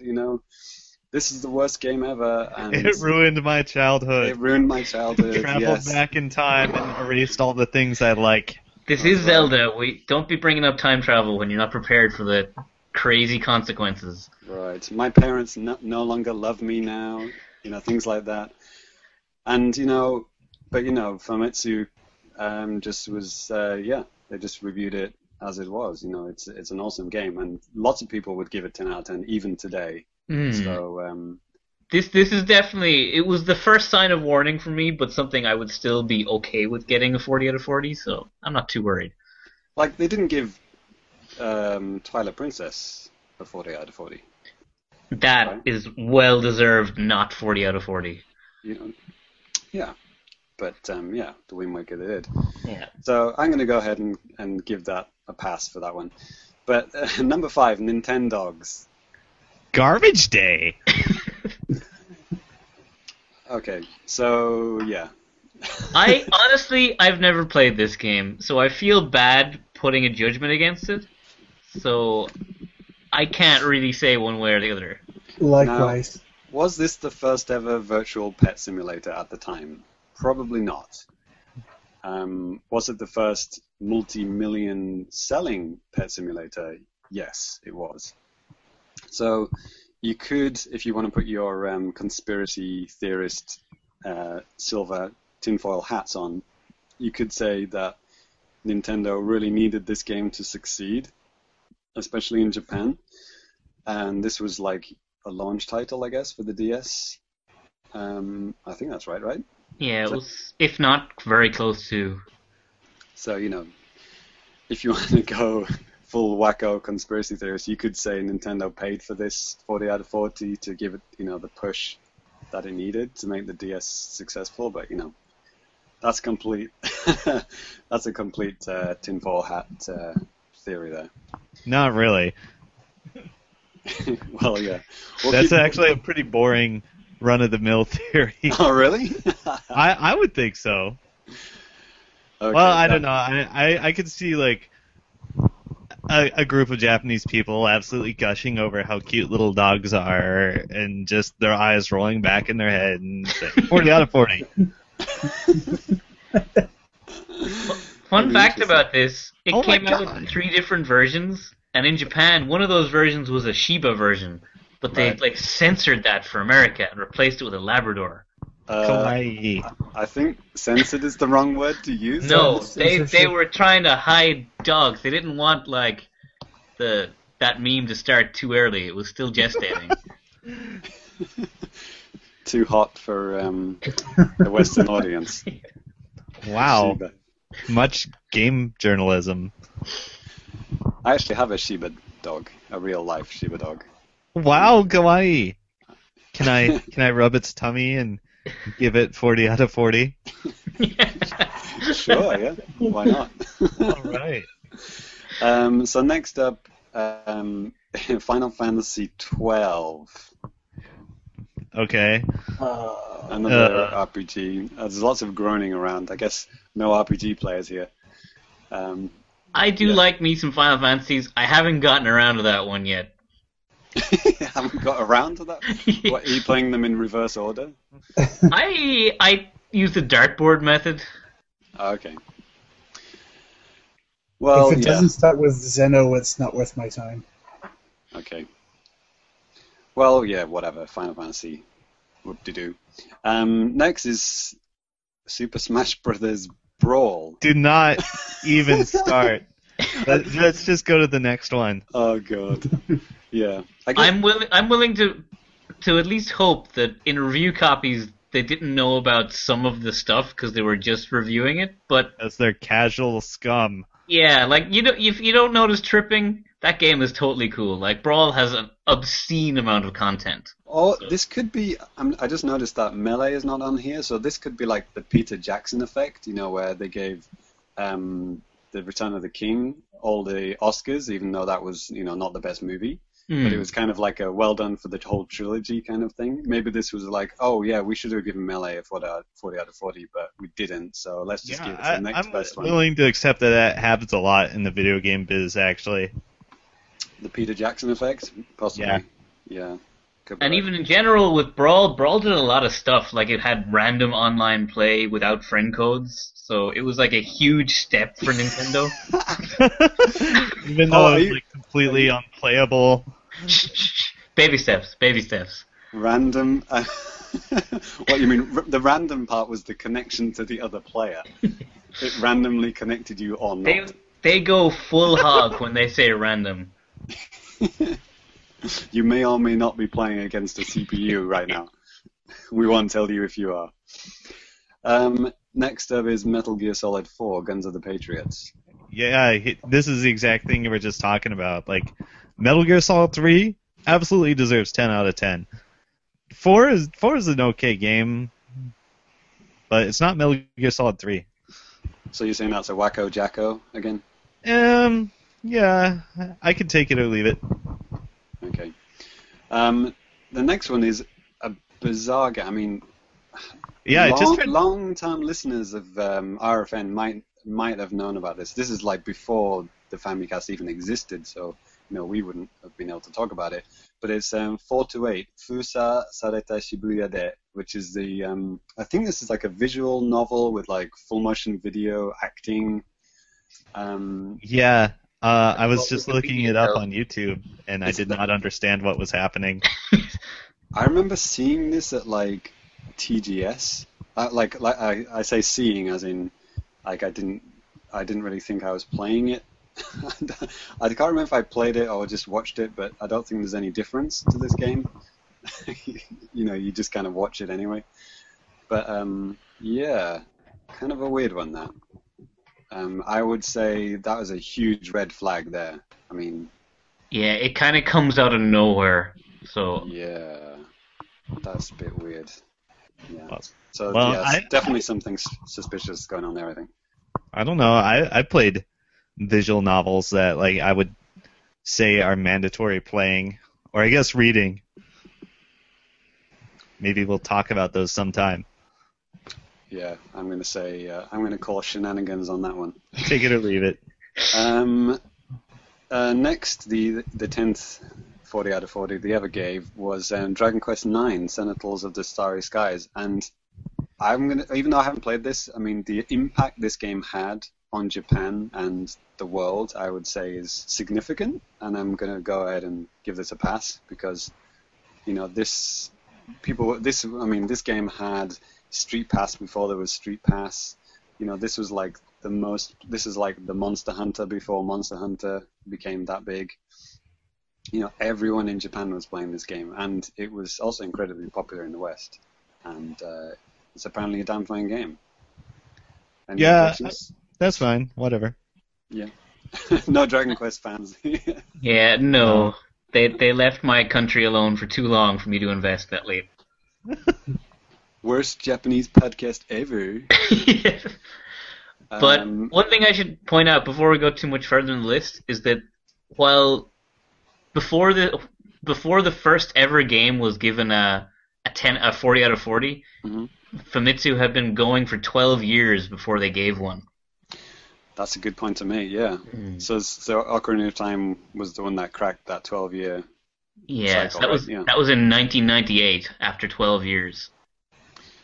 So maybe, I don't know, management changed hands or, Yeah, it was like they had about one 40 out of 40 kind of almost every year for after that, but then in 2008, which was Smash Bros. Brawl, they start to pick up speed with 2 or 3 at least every year.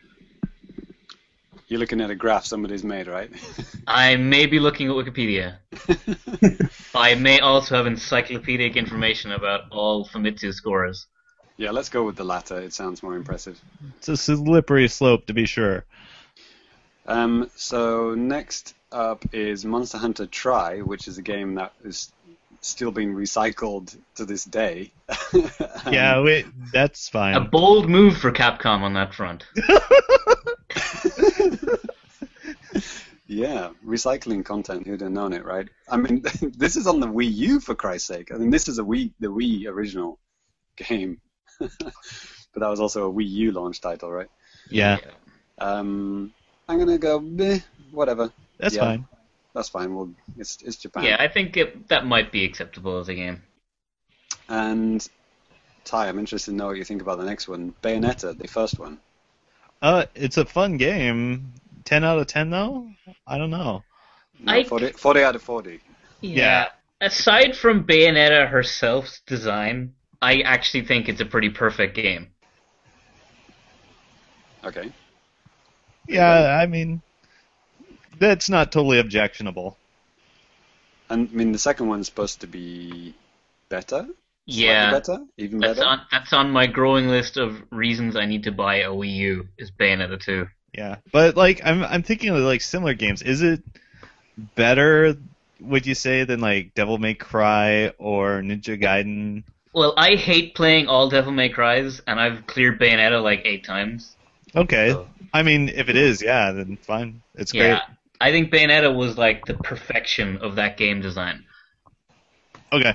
I like Bayonetta, full disclosure. That's fine. There you go. Next one, maybe controversial. New Super Mario Brothers Wii. So, I mean, this isn't the first New Super Mario Brothers game, right? The first one was the DS one. Right. So, I don't know, maybe this is we should have given it to the original and not this, because, this doesn't really add anything. Yeah, maybe. Well, I think this is the one that added 4-player, right? It brought the Koopalings back. Brought the Koopalings back, added 4-player, and that's about it, right? I mean, I don't know about you guys, but this was the time when I thought, okay, this is pretty much the same game as on the DS, but it looks nicer, which they then did another 2 times after that. So, Super Luigi Bros. Was a totally different game. Sorry, 3 times, there you go. I forgot about that one. Yeah, this period now that we're going to start entering feels very heavy Nintendo stacked. Like some pretty kind of predictable but not necessarily appropriate games get onto the list. Maybe this is when, Iwata is, it gets really good at making green tea at those meetings. And yeah. Well, on the other hand, I see a Western game creeping into the list. Yeah. But, in case people didn't know, that's how most major decisions are made at Japanese business meetings. It's kneeling down on tatami mats, drinking green tea. And if you have a good conversation, then you shake hands and you make a deal. But if you make some rude comment about the other person's wife, then, it doesn't get done. So, yeah. Alternatively, instead of green tea, you can have malt liquor. Yeah, that too. Yeah, if it goes into the night party, definitely. So yeah, Iwata must be a good host because there's quite a few Nintendo games here. So next one is Metal Gear Solid Peace Walker, the second Metal Gear Solid to get 40 out of 40. This is the PSP one, right? Yeah, the PSP, the 4-player co-op one. It's a good game. I like it. Yeah, I'm going to call shenanigans on that one. This was a bit bizarre. I think this felt like to me that they really wanted to sell a 4-player Metal Gear. Yeah, well, maybe Konami had the cash at that point to do that kind of thing. Next is Pokemon Black and White on the DS. I'm kind of shocked a Pokemon game hadn't been on this list before. And Black and White was very good, but it wasn't really much that the rest of the Pokemon games were not. Did it X and Y? X and Y didn't get a 40 out of 40, did it? No, they did not. And X and Y I would rate as a lot better than Black White. So. And that was the most kind of revolutionary one, right? Like X and Y changed a lot. Black and White was just more. Was just more, right? It was the first 3D one, though, I think. Well, what do you mean 3D? Like all the Pokemon were like 3D modeled in Black White, or was that XY? That was XY, I think. Oh, okay, man. Yeah. I gotta hand in my Pokemon Trainer card. Yeah, what the hell is this even doing on the list? Next one, Skyward Sword, Legend of Zelda Skyward Sword, second Zelda game to make the list. Like I said, there's no Twilight Princess. Third Zelda game. Wind Waker, Ocarina, and Skyward. Oh, right, yeah. So, God, yeah.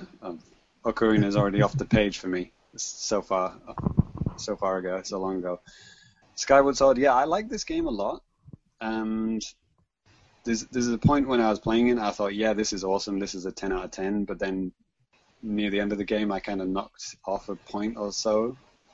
And I didn't, personally, I wouldn't have given it a 10 out of 10, even though it is an awesome game. Has anyone else played this to completion? Yeah. No, I haven't. I don't buy or play Zelda games. I wasn't talking to you. I know you weren't. I was talking through you. Andrew. Yeah, the only thing that would really put me off giving it a perfect score was the repeated boss fight of the imprisoned that happened. I think it was 4 times throughout the entire experience in the game. But the giant the giant black thing with the thing in his head. And yeah. Right. I haven't even played the game, and I know the legends of that dude. Yep. Yeah. Yeah, it's good the first time you play it, but yeah, the 4th time, not so much. Yeah, it's a lot of recycled stuff in that. We're just talking about that with the 3D Mario games, right? Recycling the last 10% of each game. But, yeah, that seems to be a very standard Nintendo MO at this point, is to give you the first half again and the last 10%. But people say that Zelda isn't as popular in Japan as it is in the West, but here we go, the Japanese video game magazine giving it Skyward Sword a perfect score means that there are people who do like Zelda still, but maybe they're just the OGs of Japan.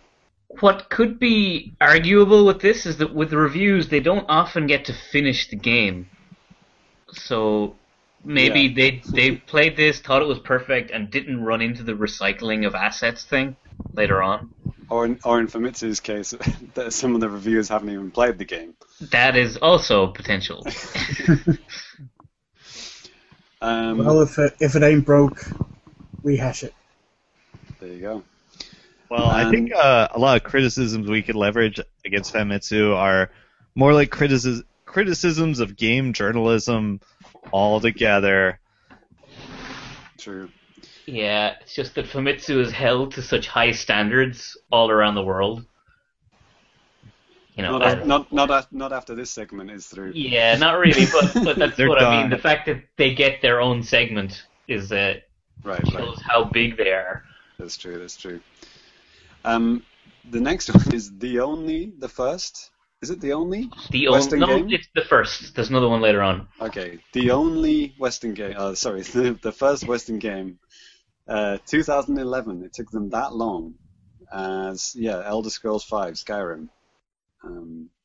That's kind of interesting. That was the first one, and the fact that the next Zelda game is going to potentially take lots of cues from this. So I don't know. It'd be interesting if that. I don't know how well Skyrim did in Japan. I think reasonably okay. I've never heard my students talking about it, but I've heard a couple of students talk about it. Well, it's also 4 years old at this point. Yeah. Yeah. It's a good game. I'm surprised it appealed to Famitsu so much. Well, you could. This could be a red flag, right? I mean, this could be hey, we really need this game to succeed in Japan. How much is it? How much is it for a Famitsu review? $1,000? There you go. Man, I'll get them to review my game if it only costs $1,000. Yeah, the exchange rate was pretty good back then, right? The next one. Investments in Japan. Now, if we're going to talk about red flags, you got to give this next gosh. game Yeah, I the was gonna proper dues it deserves here. Should we all just put our red flags up simultaneously for this one? Yeah, we should give this a full parade of red flags as it comes into the podcast here. Final Fantasy 13-2. What? What? Yeah, like when I was reading up to be prepared for this podcast, and I saw this being mentioned on the list, I actually could not believe it that it was on this list. I just don't even what. Yeah. How much did it cost? That's all I'm thinking. Yeah. Fun thing about this game is that I like Lightning as a character. I think she's pretty cool. And when I saw her in the trailer for 13-2, I was like, okay, cool. 13 was kind of but 13-2 could be fun. And I saw her new design with her like big feathery skirt thing and her boob armor and her like exposed shoulders and skirts and stuff. And it actually made me depressed. Where all my housemates were like, actually made me like tea and dinner because they're like, dude, you look so unhappy today.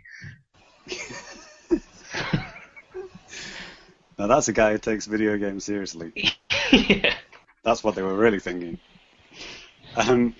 So, Sai, could you do the rest of the list? Because you've got it in front of you, probably. Yeah, so next, we're back to Nintendo, is Kid Icarus Uprising. Barf. What? That's Actually, a I good haven't one. played it. I don't know. Yeah, I just assume it's I'm bad. inclined to kind of leave this one here. I think this was pretty good. I played this at a Nintendo event at Macari, not TGS, but like they had a special event for like 3DS games. And yeah, I couldn't get past the controls, which were apparently slightly improved in the final release, but yeah, the controls are the biggest sticking point, right? I mean, if you're going to give a game a perfect score, controls have to be a large part of that, right? I mean, Yeah, that is fair. Especially when this game was like trying to sell the 3DS as a game input, which again could be a thing. I mean, the multiplayer and the single player were very well designed and well implemented, apparently. But yeah, the controls, you got to dock off some points for that, surely. Especially if you're left-handed. Yeah, I mean, it came with a freaking holder thing because the game was so uncontrollable. You couldn't play it while you were standing around holding it. Right. We made this game unplayable, but this thing we packed in with it will make it mainly playable for you. Please to enjoy. Ty, keep going. Sai, sorry. Sai, Ty? Yeah. Sai, keep So our next one is Ryuga Gotoku 5, which is Yakuza 5. What? Yeah, What? so Okay. the Yakuza 5, Shenmue 7, I guess. Yeah, right. I can Okay. dream. Yeah, that's got money hats written all over it. Yeah. If you ask me, that's ridiculous. Yakuza 5. Come on. It was everything a Yakuza game is, which is more Yakuza, but Wait, is this PS3? this was PlayStation 3 in 2012.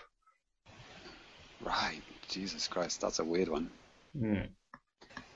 And yeah, so nothing really special. Everyone agrees that shouldn't be there. And next is JoJo's Bizarre Adventure All-Star Battle. The only thing I know is this a fighting game? This is a fighting game. Yeah.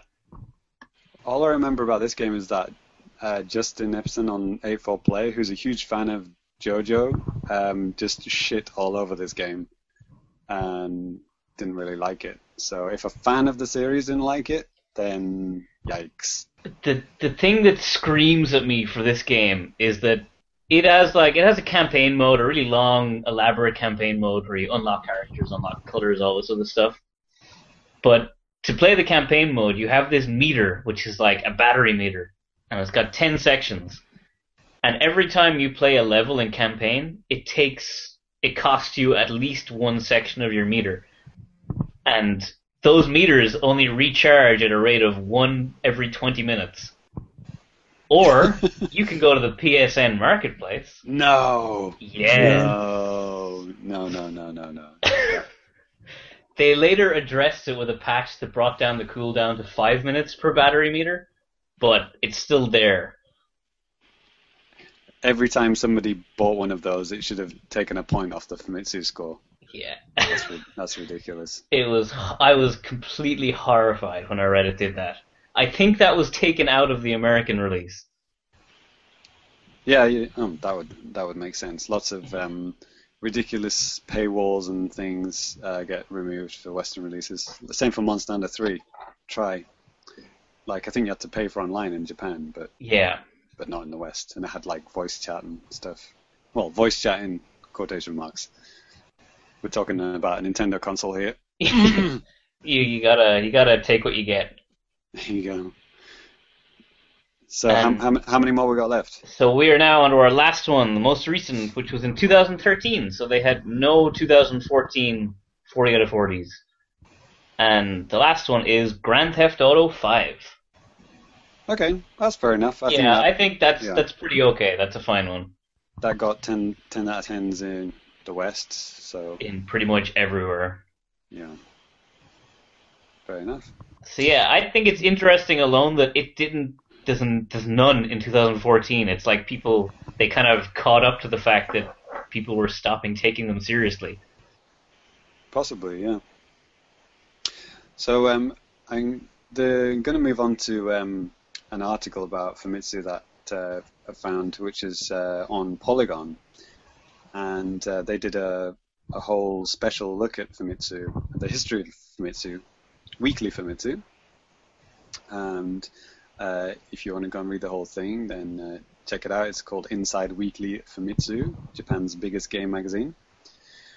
And they basically break down, the history and go into a little bit of background about their relationships with publishers, which is the thing that immediately jumped out to me.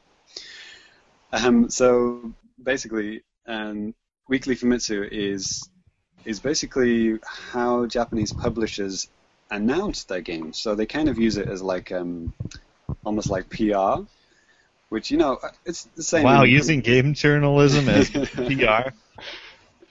Yeah, but it's not like like in the West you would have a publisher approach an online media outlet and say, we'd like you to do a preview of this game. We'll send you the review code or whatever, and you can have a look at it and write something about it if you want, kind of thing. This is more like like a straight across the business table, shake hands. We'll give you this. You write this page. Or often, the publishers themselves write the previews and the announcement sections, and they just get copy pasted straight into the magazine.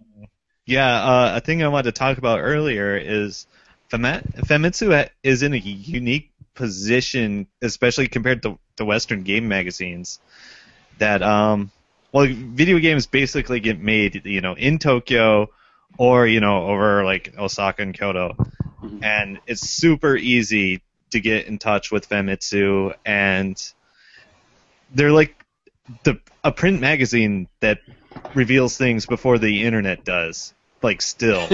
Yeah. It's amazing. That should show you, like, all the online websites, or as opposed to those offline ones, are waiting for Famitsu to come out every week so they can get the scoops. Yeah, like time to time, like first screens of a Japanese game, when you see them on the internet, they're scanned out of Famitsu. It's true. Because they don't exist online. So Famitsu is unique in that respect, I think. Yeah, I mean, like how many, gaijins living in Japan have Twitter accounts just dedicated to scanning Famitsu articles, right, and putting them on for everyone to read, right? Which then gets linked on, other places and poorly translated by people who can't speak Japanese. So, things get kind of mixed up. I mean, they do have a website, Famitsu, right? But I don't think all the articles are on the website. So and definitely all of the images are not on the website. So the only place to see these screenshots of games that come out is in the literal print magazine, which is just crazy, right? Yeah, it's quite a jarring difference between Western game magazines, which have been all but exterminated. Right. So looking at the this Famitsu article, the head of Famitsu magazine, Katsuhiko Hayashi, he's saying that the magazine used to sell really well in convenience stores. Used to sell the most copies in convenience stores, right? And back when I first came in Japan, that was definitely true. I definitely saw more in convenience stores. But he said that most people just kind of skim it. I think we've talked about this on the Famicast before, like how you can just stand in a bookstore or a convenience store and just read the whole magazine, put it down, and walk out. And you see people do that all the time. Yeah, all my students, whenever I see them, whenever Famitsu comes out, they just go to the conveni and they read pretty much half the magazine on their way home from school. I wonder if anyone ever buys those. Like you pick up like a quote unquote brand new magazine that's got like tattered edges and it's been read like 100 times. My 7-Eleven only gets like 2 issues of Famitsu in. Yeah, like I never see Famitsu on the newsstand anymore. It's basically seems to have disappeared. So in the bookstores, they're usually like wrapped, aren't they? They've got like the white tape, like string kind of stuff wrapped around it, so you can't open it. So maybe people buy them from there because they want it in good condition or whatever. And they want the sweet beach ball that comes inside. Yes.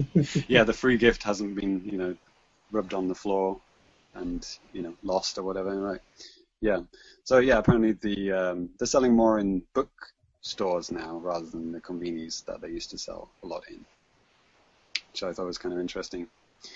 So yeah, apparently a lot of the planning and writing is done by the publisher, and they always, if it's not done by the publisher, if Famitsu write it, it always has to be checked by the publisher before it gets put in the magazine, which I thought that was just a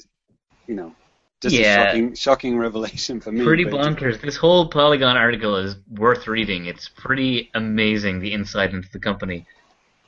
Yeah, I mean, lots of RFN segments, and people write in and often ask about the journalism that goes on at Nintendo World Report.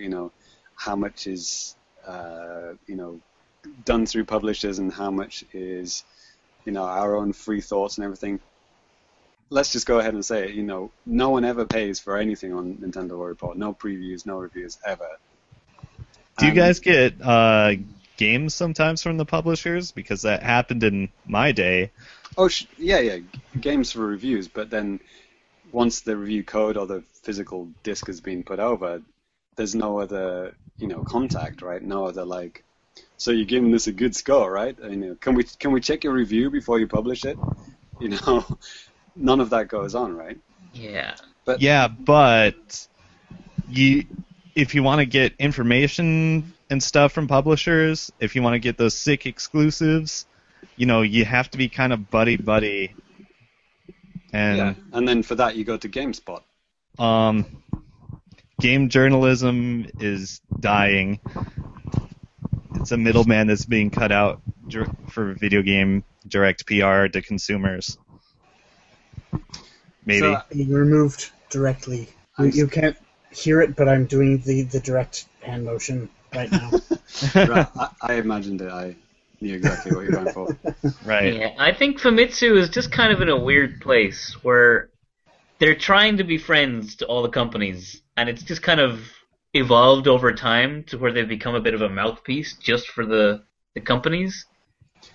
I just see them as more of like a magazine for hire kind of thing. I mean, they're the biggest. They're the you might even say only multi-format magazine in Japan, and they're the go-to people. If you want to announce a game, if you want to reveal something, they're the only people you can go to, right? So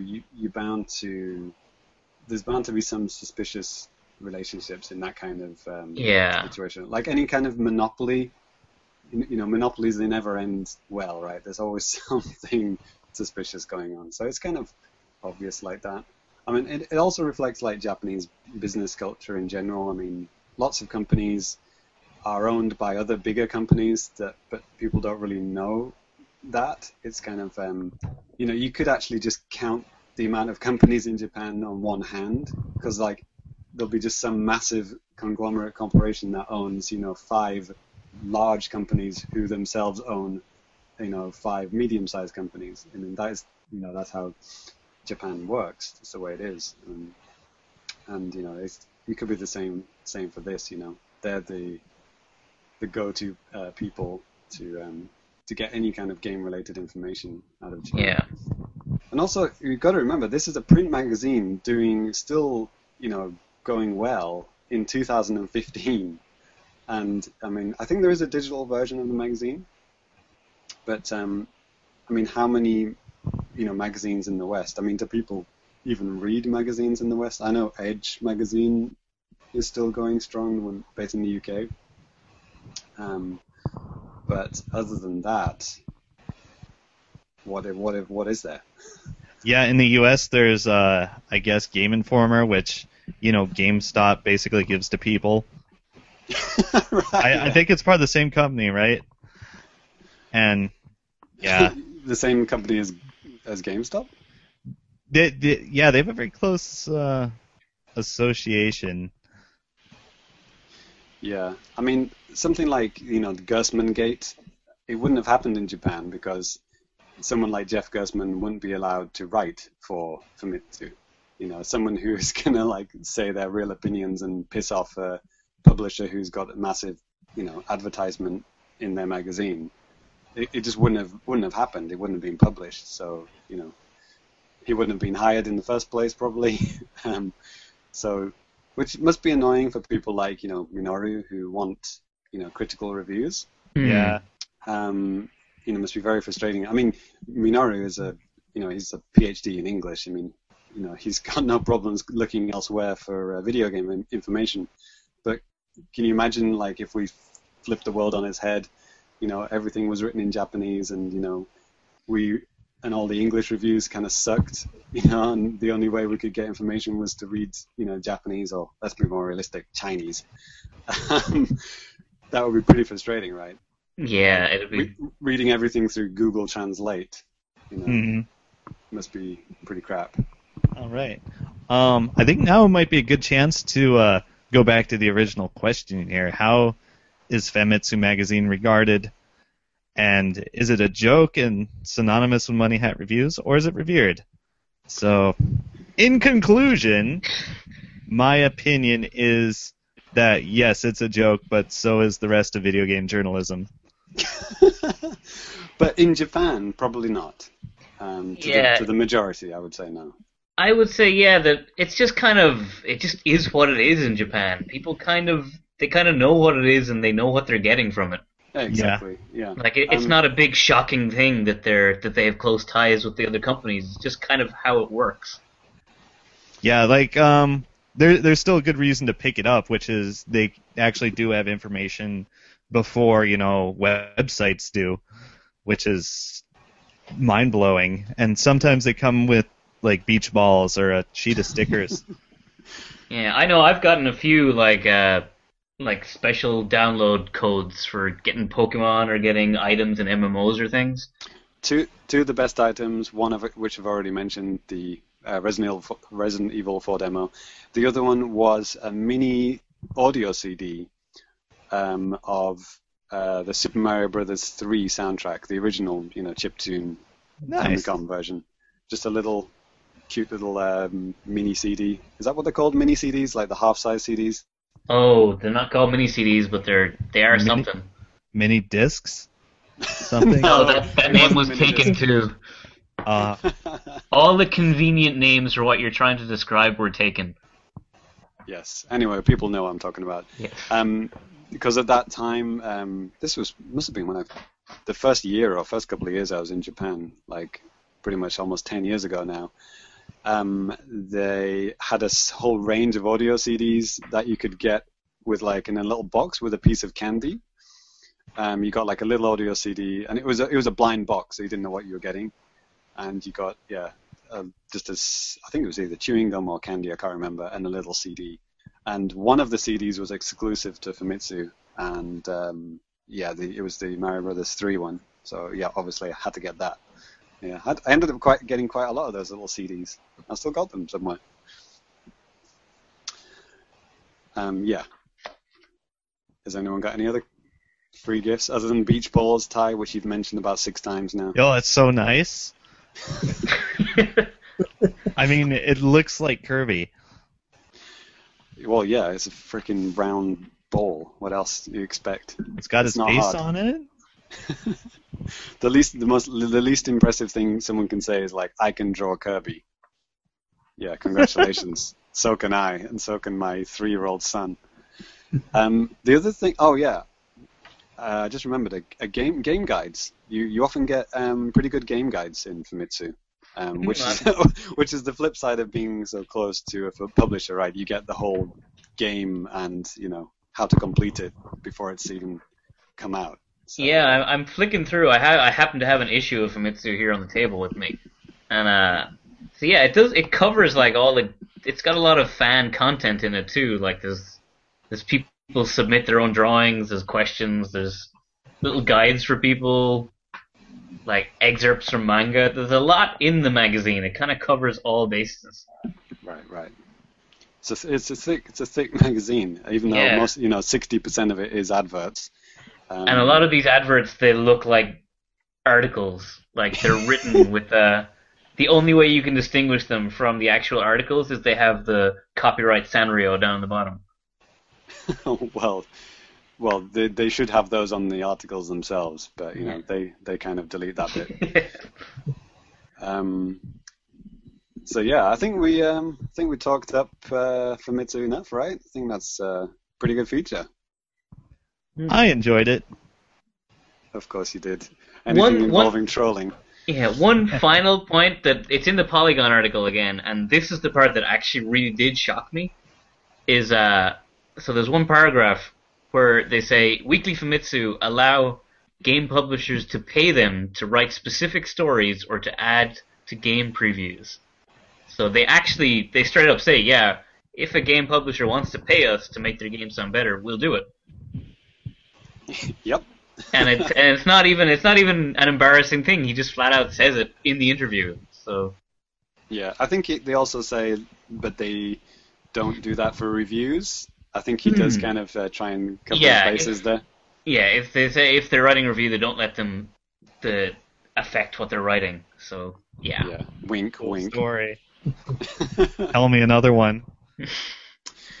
Cool. Okay, so next up, we're going to go on to some of your tweets and messages.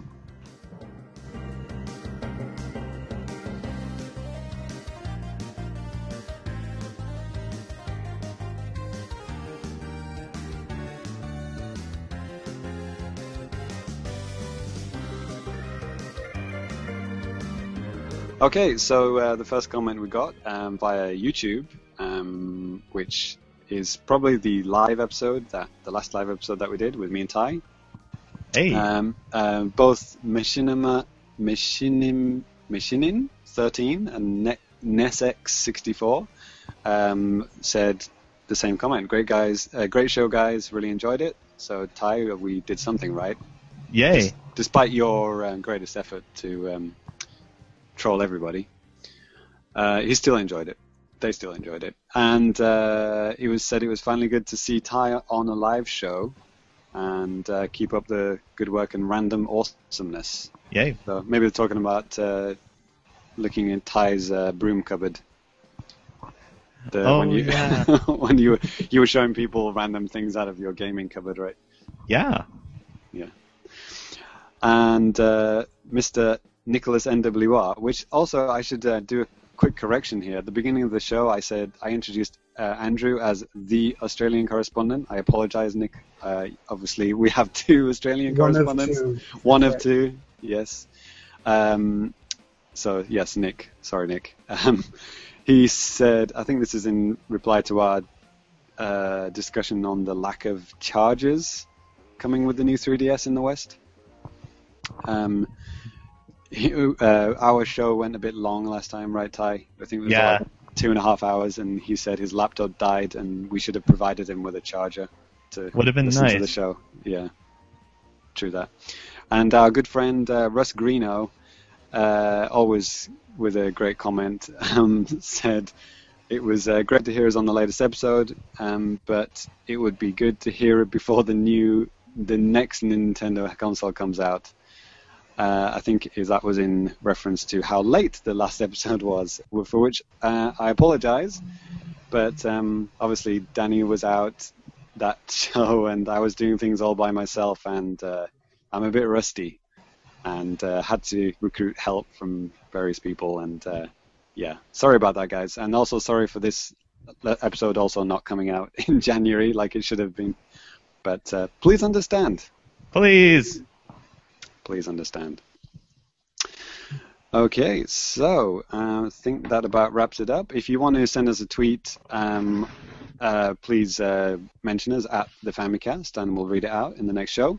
Or if you want to send us a longer question, like Mark, yes, like Mark did, then send it to Famicast at nintendoworldreport.com. Please to be sending.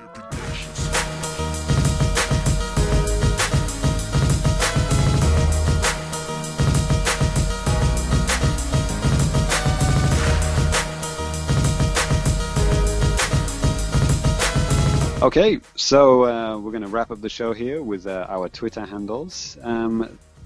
Cyrus, why do you go ahead and give away yours first? So you can find me at Cellsai. So that's at CELLSAI.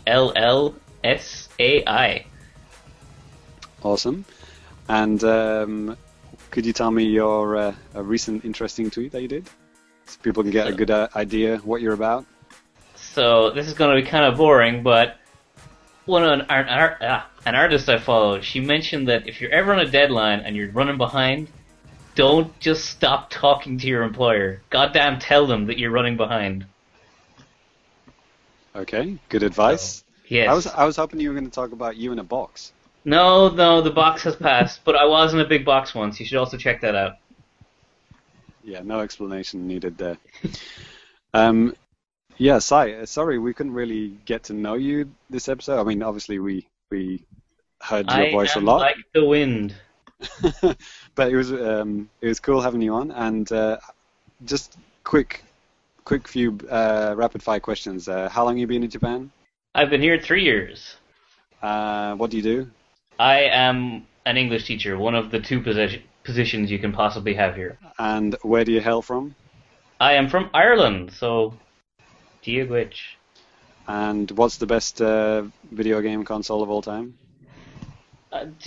Will I get censored if I don't say Wii U? There is a correct... No, you can say anything you want, but there is a correct answer. The Nintendo console? Oh, no. So close. The correct answer was the Super Nintendo, but... That was... You didn't let me finish. I was going to go back and retroactively finish my sentence. Sorry, Ty, what were you going to say incorrectly? Oh, yeah, the Super Neo Nintendo. Geo. Neo Geo, for God's sake. He So still owes me my copy of Link to the Past. He never gave it back when I loaned it to him. Ty, I said best console, not most expensive console. It's the best because it's the most expensive. Yeah, your parents help you set it up. So, Ty, go ahead. Okay. Well, a choice tweet I tweeted was my all-time favorite screenshot of any game, and I want you guys to look at it. I've linked it here. Are you looking at this screenshot? How am I looking at this on Skype? Oh, I found it. It's in the Hangout. Oh yeah, this is a pretty impressive screenshot. Wow. Pretty amazing. Why don't you guys describe it to me? What jumps out at you? So I'm liking the Battletoad. He's got a good swagger. He's got sunglasses. He's got a pretty high level bow. Yeah. How about Spider-Man's gear? I would have thought that having a Keyblade would be overpowered for Spider-Man, but the Midna's helmet kind of that balances it out a bit. What the hell am I looking at? Is this Skyrim? Yes, it's Skyrim. It has transcended Skyrim. Skyrim is no longer for the Nords. I even like how the regular Skyrim dude, who's like Mr. Skyrim, is just walking past, and even he's looking at it going, that's a pretty sick Battletoad. Not this shit again. Awesome. Andrew, go ahead. Okay, my Twitter is generally covered in cobwebs almost 365 days there, but it is Coop Troopa, KOOPTROOPA, and basically the only thing of interest that I've posted in the last couple of months here, I managed to go to a shopping mall and found a vending machine that had sticker sets from the 80s still in their original packaging. Nice. And being the memorabilia collector that I am, I had to grab a pack of Super Mario stickers from 1989, and they're still intact. They smelled a little funky when I opened them up, but they're pretty damn cool. That's awesome. That is cool. I love old stickers. Awesome. I guess that only leaves me, right? Yeah. So yeah, I tweeted out a few. I've been tweeting out some pictures of Wii U games I've been playing because I don't know if you guys have used it, but there's like a screen sharing web page that you can access on the Wii U, and you can just tweet out screenshots and stuff, which I found is more useful and faster than using Miiverse. If you want to ask for help for something, you just tweet out a picture immediately as opposed to waiting 3 minutes. I've seen some pretty good how do I get into this crouch space in Super Metroid. Yes. Why can't Metroid crawl? Yeah. I think this game is bugged. Yes. So I'd like to thank people for helping me out with this Shovel Knight bit I was stuck in. But probably the most favorited tweet recently was a picture of me downloading Metroid Prime Trilogy, which I just tweeted, Hyperbeam Ghetto! Deal of the Century. And yeah, it is. It's an awesome game, but like I said earlier, I've only played it for like 15 minutes, and yeah, I can't really talk about it till next time. Please understand. But if you want to follow me and get on the Hyper Troll Get train, it's at Famicomplicated. Thank you very much. Okay, so one last thing before we go. Kind of a big deal, actually. So, obviously, this is episode number 49, which is one before the big 50. Ooh. It's coming up, guys. Yeah, our 50th episode, spectacular anniversary edition, version 2, is coming up. It will happen sometime in February. Date TBD. But we've got lots of exciting things planned for it. Some special guests, some voices you may have not heard of in a while. I'll leave it at that. And yeah, lots of other cool features. And Ty, hopefully a fake or real. Yeah, for sure. Yes, so please to look forward to that. It should be an awesome episode. And I'd like to ask the listeners, if there are any still listening, What are your favorite? What's your favorite episode or moment in the Famicast in our 3 years we've been on the air, and 50 episodes we've been on the air? So yeah, please email or tweet those at us, and we would appreciate it. And we'll talk about those in the show. So that is it. So yeah, I'd just like to thank our super special guests, Mr. Andrew Brown. Thank you. It was fun being here. Thank you so much for coming on, man. And Cyrus, surname, insert surname here. Delaney. Cyrus Delaney, thank you so much for coming on, man. No problem. Yeah, had some great discussions here, and yeah, really appreciate you coming on, and I think you brought a lot to the show. Thank you very much. And you didn't talk about fighting games too much, which is a relief. I feel, well, we did have that entire opening segment about Pokken, so we got it out of our system. That's relevant. That's true. That's all Ty will talk about for the next 3 episodes. But yes, thank you to everyone for listening, and until our super special 50th episode, Family Dudes out. Peace. Peace.